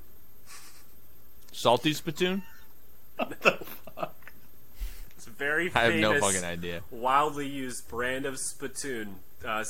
Probably majority of them are Budweiser Light brand spittoons. What year was this? 1982. The Coors Party Ball. When the Bud Light can was introduced. Well, no, Bud Light can is a well-known brand of probably the most popular spittoon of all time. This is a different brand of spittoon. Are you talking about the aluminum can? Was it the transition from the pull top cans to just the regular? It's all combined to aluminum cans. I'm saying, okay, so imagine Bud Light is one brand of spittoon. Another one could be Lagunitas IPA branded spittoon. Do you get what I'm getting at here? So another beer, but it's not you're not talking about the actual can. Oh, Jack Daniels. You drinking Jack Daniels from a can? Nope. Yeah, dude. I have a guess. Samuel Adams beer. No, you're all wrong. It's Cherry Coke. You fucking asshole. That's not even close to Bud Light. No one ever spits in a Cherry Coke can, you bitch. Well, I was saying, I know, but don't even act like we didn't know that. You fucked us up on that one. Yeah, I did fuck you up on that one. Not really, though. But, okay, so it had that, and then it also had the only thing left standing there from this is the 266-foot steel tower topped with a golden globe known as the Sun Sphere. Cool. There's always a good statue to be left behind. Yeah, very cool. Very cool. I can't believe Boston never got one, Los Angeles never got one, but fucking Knoxville and Buffalo got one. I mean, it's like, come on. There's more space. Where the fuck are you going to do it in Boston? Queens was more open back then. They did it in fucking New York. And Queens is more open. It's not Manhattan. Well, they could have done it in fucking Medford. If they wanted to. I don't know. That's a good point. Yeah, they could definitely. If they did it in Queens, you know, I don't know. Boston. Yeah, no, I just don't understand why the entire world is going to descend on Knoxville, Tennessee. I mean, no shade to Knoxville. It feels like, as far as the entire world gets to vote on where we're going to go to Knoxville, Tennessee. It'd be like going to fucking... I can't even name you a city in another country that's like Knoxville, because there's no cities I know in other countries that are as low on the ranking list of like popular cities as Knoxville. I couldn't tell you the 50th most populated city in China. It'd be like that. Yeah, yep, exactly. Yep, that's what I'm thinking. So that's all I've got. Sorry about the sound problem. I thought, because I hear myself in this and it sounds amazing. No worries. You know, we should have tested it. Heard me. It's easy enough. I was like, we good, and it wasn't. No. We know we talked. We should have tested the thing when you slapped the mic. That's our bad. We should have. Moving forward, we gotta do that. Exactly. So, One day, see now, we're a young podcast. We have not been around for over 2 years. It's new technology. As soon as we figure this out, we're gonna move on to the next thing. So it's just how it goes. But it's all good. As soon as we figure out how to get this work, we're gonna get ready for the Dylan and Joe Mason podcast vlogs, and that's what we'll be doing. Start vlogging. The DJ BV. Oh my god, I'm gonna throw up.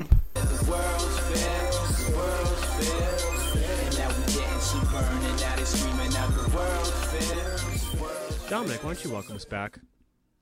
I will say, as long as I don't run out of ideas for how to change what I'm wearing, whether on my head, chin, or chest, I will never get bored doing this podcast. But that being said, I think we should get into final thoughts here. You know, Chicago World's Fair, H.H. Holmes, the vast majority of World Fairs that have existed that some of us didn't know happened, whether it's pre-1893 or post-1893. You know, we're all learning things on this podcast, except for me, because I came in here knowing all of this already. Dylan, why don't you tell us something you learned today? I learned a lot about H.H. Holmes. I thought that he wrote The Lord of the Rings. So I learned that. No, that's J.K. Rowling. That's great. Okay. So that's been eye-opening to me that he didn't, and a little bit disappointed, actually, knowing his background. Kind of wish he did. That's what I learned today. You would have been better off. Joe, what did you learn today? I learned that they had a world fair in the middle of World War II, and they're like, hey, everyone, come out here and show out your new technology, but not the shit we're about to use to kill each other the next 3 years. Not that stuff. Just the cute stuff. Not anything too crazy. Yeah, meanwhile, the 120 years earlier, they were showing off the Maxim gun. What the hell? It's like the fucking Olympics in Germany when the Americans came out and a black guy won the entire thing, and Hitler was like, "That's not allowed." We're at a war right now. What are we doing the living sport? Yeah. It's such a silly thing to have. My favorite thing about that though is you from that specific Olympics is the video of Adolf Hitler fucking cranked up on meth. Oh yeah, it's shaking away, slapping his leg. It's strong leadership there. It shows you the dichotomy of how stupid it is to be like, we're having these world, unification things, but meanwhile, people are blowing their brains out. It's like, it's obviously a farce. Like, how can you have, peace and war at the same time? It's fake. Like a fart? Moving on. What did you learn, Dom? I learned that in 1982, they introduced Cherry Coke at the Knoxville, Tennessee World's Fair. It is later than I thought it would have been. What a fun fact, guys! I'm not surprised by the year. It's just I really do have a hard time believing that Chicago, New York, Paris. Fun fact. Osaka. Knoxville, Tennessee. Knoxville, yeah. Yes, Osaka, Japan. But yeah, it's Dylan, what are you gonna say? I was gonna say take a wild guess where they unveiled vanilla Coke. Atlanta. What year was it? The year was 2000 or 2001 when they unveiled it. And guess where they did? It was in the U.S. Yes. I guess Atlanta, which is Coke's headquarters, but I was wrong. You're wrong. I don't know, Chattanooga? How about Butte, Montana? Whatever fucking random-ass city that no one would go to. Nope. It's right near Can I make a guess? Putnam, Connecticut, That's right. about a 12-minute drive from What? you right now, Joe, at the Vanilla Bean Putnam, Cafe. Connecticut, right down the road. At a World Fair. Vanilla Bean shit. Cafe, which I used to go to when I used to do track not a days World at Fair. Thompson all the time. Go to the Vanilla Bean Cafe, and all the walls are covered in vanilla Coke things in there. Pictures them at the podium right near you, Joe. Go there for breakfast sometime or wherever you Wait, fucking eat. hold on. So you're telling me this? I mean, this seems backwards to me. So cherry Coke came before vanilla Coke? Yep. Oh, no, that's established. We all know that. When I was growing up, there wasn't vanilla I didn't know Coke. that. Vanilla Coke Yeah. came out in 2001. You Or were 2002. probably remember when vanilla Coke came out, right, Dom? I remember it because it was. Yo, fucking amazing. I don't like any colas, so I don't know anything about. anyways, this. it came I out don't when you drink were it, but I alive. love them. Yeah, Joe, we gotta go. I would have there. That figured place is vanilla the would have been a shit. much. I would have figured vanilla would have been a much more common thing than cherry Coke. You're not thinking of soda pop, the soda jerks with all like the raspberry and cherry, all the syrups and stuff like that. You know, Yeah. vanilla was more of a dessert treat. That's why they would put it in cola. They were like, "Hey, here we go. This is what we're doing There now." we go, dessert. I mean, for vanilla Coke Yeah. definitely sucks. I mean, they barely even sell it anymore because everyone hates it. Whoa. Besides Vanilla Jeff. Coke is the best one, dude. I Of love course, you vanilla like Coke. it too. Of course, So you like damn it too. good. So, gross. my final thoughts on all this is I Thank hope you, the World Dylan. Fair Bring back to final comes thoughts. back rock hard and as magnificent as the 1893 one. I want it all. I think. I'm it's sorry, I a- don't mean to interrupt you. Has it been canceled? Is it like I don't fucking know. It's probably some H.J. little Rimmons shit where it's thing. canceled now? H.J. Rimmons thing. It's probably some little whatever. I want like a real deal Chicago one again. That's open Absolutely. for 6 months that you buy a plane ticket to go to. Nothing like that exists except the Olympics, and I don't give a fuck about that. So this sounds more fun. Like I want to see the weird, the new, the cool. That's not like people trying to sell you shit. Just like, hey, check out this new fucking the new woolly mammoth. Check it out. It's here at the new fucking The World's new Fair. dodo. That's it. We just brought it back to life. That's what I'm talking about right there. Yep. I agree. If you gave me 2 tickets, one to the new reinvented World's Fair, Where the or woolly you can mammoth is. go see all the Olympic events, summer and winter, I'd be like, Lifetime pass. It's a no-brainer. It's Yeah. a no-brainer. I'm going World's Fair. World's Fair. I want to all go on fucking whatever the day. newest version of the Ferris wheel is. I want to Yep. see what the new nylon is, and I want to ride the bullet. Yes, you do. Definitely. Dom, do you want me to go next, or do you want to go next? That wasn't your final thought? No, you asked us what we learned, which is obviously not Oh, that was canon. my final thoughts. No, that was Dylan just started your final talking about thought. final thoughts. So, Joe, what's your final thoughts then? No, Joe, I'll Is he go. fucking with us? Jesus Christ. He's I'll fucking go with because us. you'll have a better final thought than me. Go ahead, Dom. What? What are you laughing at? What? I just think the name Mudget is funny. Is that Hey, he was a highly respected. Okay, maybe not that, but he was a person of society. he had money that he stole? My final thoughts are: holy shit! If you're going to become America's first serial killer, you got to do it right. And H.H. Holmes did it right. He knew how to beat. I mean, he's he's top dog. He knew set what the he was standard, doing. and no one has lived up to He that had since. everything going. Yeah, it probably. I mean, every single time that they had a new serial killer, like, oh, this is this guy. I don't think anything even came close until You're right. Yeah, Gacy Jeffrey was just Dahmer. burying bodies But- under his floorboards. It's like that's amateur status. dude. You gotta That's dump it down nothing. the chute, It's still burn there. it in You the gotta burn kiln, it. Yeah. sell the But skeletons. that being said, how impressive though! 20 years after Chicago burnt to the ground, they were hosting a World Fair, and in 1890, when they had to pass to get, they beat out New York and Los Angeles. They picked Chicago. yeah, And boy, did they! To me, I mean, the Ferris wheel. yep. Do you know how much a 20-meter Ferris wheel costs? Because I do. It's about $850,000 today, used. I'm talking like a Ferris wheel from like probably 2010. Dude, I could get 20 one on meters, Facebook Marketplace. $850,000. Dylan, do you notice we looked this up? No. You don't use Facebook Marketplace. You go to usedrides.com. You have to sign up. It's been open on my phone for 5 years. That's how long. Me, Brendan, and Don came up with this idea. How much does a Ferris wheel cost? And we had to debate it for the entire night. And it's hard to find out.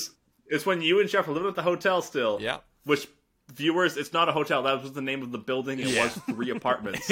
Yeah, but still. We're standing on the roof of a restaurant outside the back of it, waiting to go to dusk to see Sanguine Moon, Jeff Ramos and Russell Weed's badass black metal band. They're coming back, and Dan Taurasi's going to play for them, too.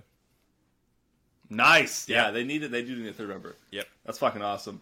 And it's me, Brendan, and Joe standing out there, and we see a carnival in the distance. You know, one of those mobile carnivals, and then I think it was Brendan just goes, "How much do you think a Ferris wheel costs?" And I went, "Do you want to find out?" And within about 10, 15 minutes, I had the website up, and I can tell you how much it costs to buy a fried dough trailer. It's not as easy as Googling how much the Ferris wheel costs, though. It's like Googling how much does a car cost. It takes effort. It's like cars cost a lot of different things. Yeah, like, what are you talking about? Like for the most of it, they want you to year. Yeah. Well, also, a lot of the websites are auctions where you have to sign up. You have to have an account. You don't just tell anybody. So it was hard to find one where I could see it without it. You know, there's 20 meters, there's 16 meters, there's 10 meters, there's 15s, there's 8s, there's 6s, and there's 4s. Are all like the most common size. When you get like the 4 to 10 meter, those are the ones that are on trailers that you see in a parking lot at Navin Rink. Yeah, those ones are for a quick little carnival. That's weak shit. But none of them are steam powered. Are 264 feet tall. Have 36 carousels that hold 60 people each. They made $1.4 million off of 50-cent tickets. There you go.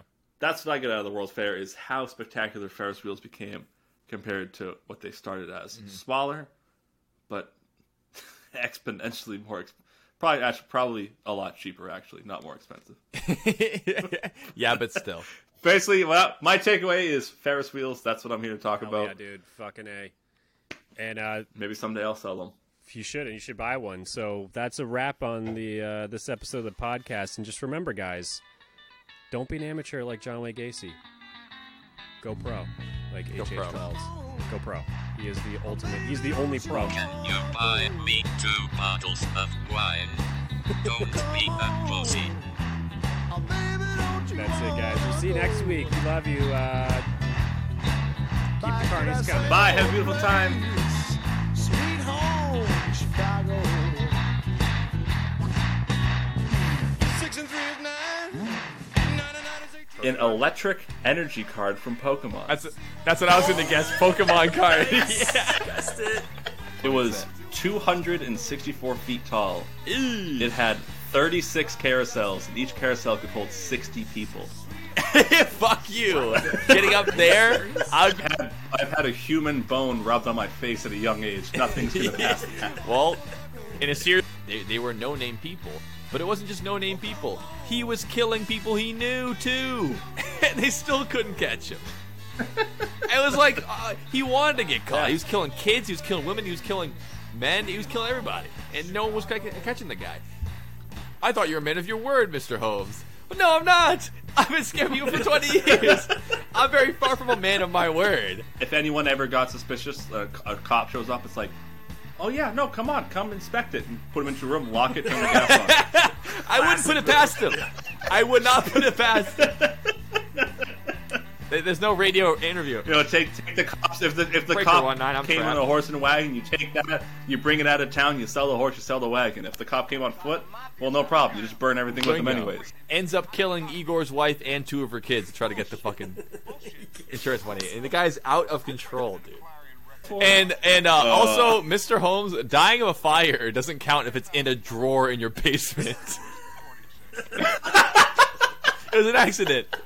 Well, the craziest thing was that he took out a huge insurance policy himself. The ultimate scam. So they buried him with millions of dollars. So 1960. Sexy. 1969. It's a no-brainer. It's a no-brainer. I'm going World's Fair. World's Fair. I want to go on whatever the day. newest version of the Ferris wheel is. I want to see what the new nylon is, and I want to ride the bullet. Yes, you do. You got it. Thanks. Bye. You go ahead and say it. Wait, what do you want me to say? No, you say I'm gonna kill the president, and then I have the dirt on you. Then you won't tell anybody I ate your entire burger. I'm not gonna say that I want to kill the president. I'm just joking. I'll stop the recording. All right, now, but just between you and me, like it's a joke. Say I'm going to kill the president and look into the camera when you say it. Like it'll be like a funny thing, you know. So like you want say to the camera, I'm going to kill the president of the United States of America. Like that camera right there. Yeah. That one right there. Yeah, it'll be funny. It'll be like a funny thing, you know. So you want me to say that camera right there? No, I want you to say, I am going to kill the president of the United States of America. Like that. But that you say it, though. But you want me to say it in Spanish? What would make you think that I wanted you to say it in Spanish? I didn't even bring up. Well, because you already said it in English. So why would I say it in English? Well, I should do it in another language, right? Well, because I just asked, because we speak English, and I just asked you to say. I mean, I don't know. Do you want to say it in Swahili? I don't know why you came up with another language. I don't know. I can't speak Swahili. Well, I can't speak English, but it didn't stop me. You're a really determined man, aren't you? Well, you just say that you want to kill the president, and you say the date and your middle name too. Is your last name Mudget? Will you just talk into the microphone and then tell people I am talking into the microphone right now. Tell people where you live, how old you are, and tell people where I live, how old I am, the president of the United States of America. Yeah, I can't. What are you saying? That doesn't make any sense to me. You know what? Sometimes when I talk to you, it really makes me think of this.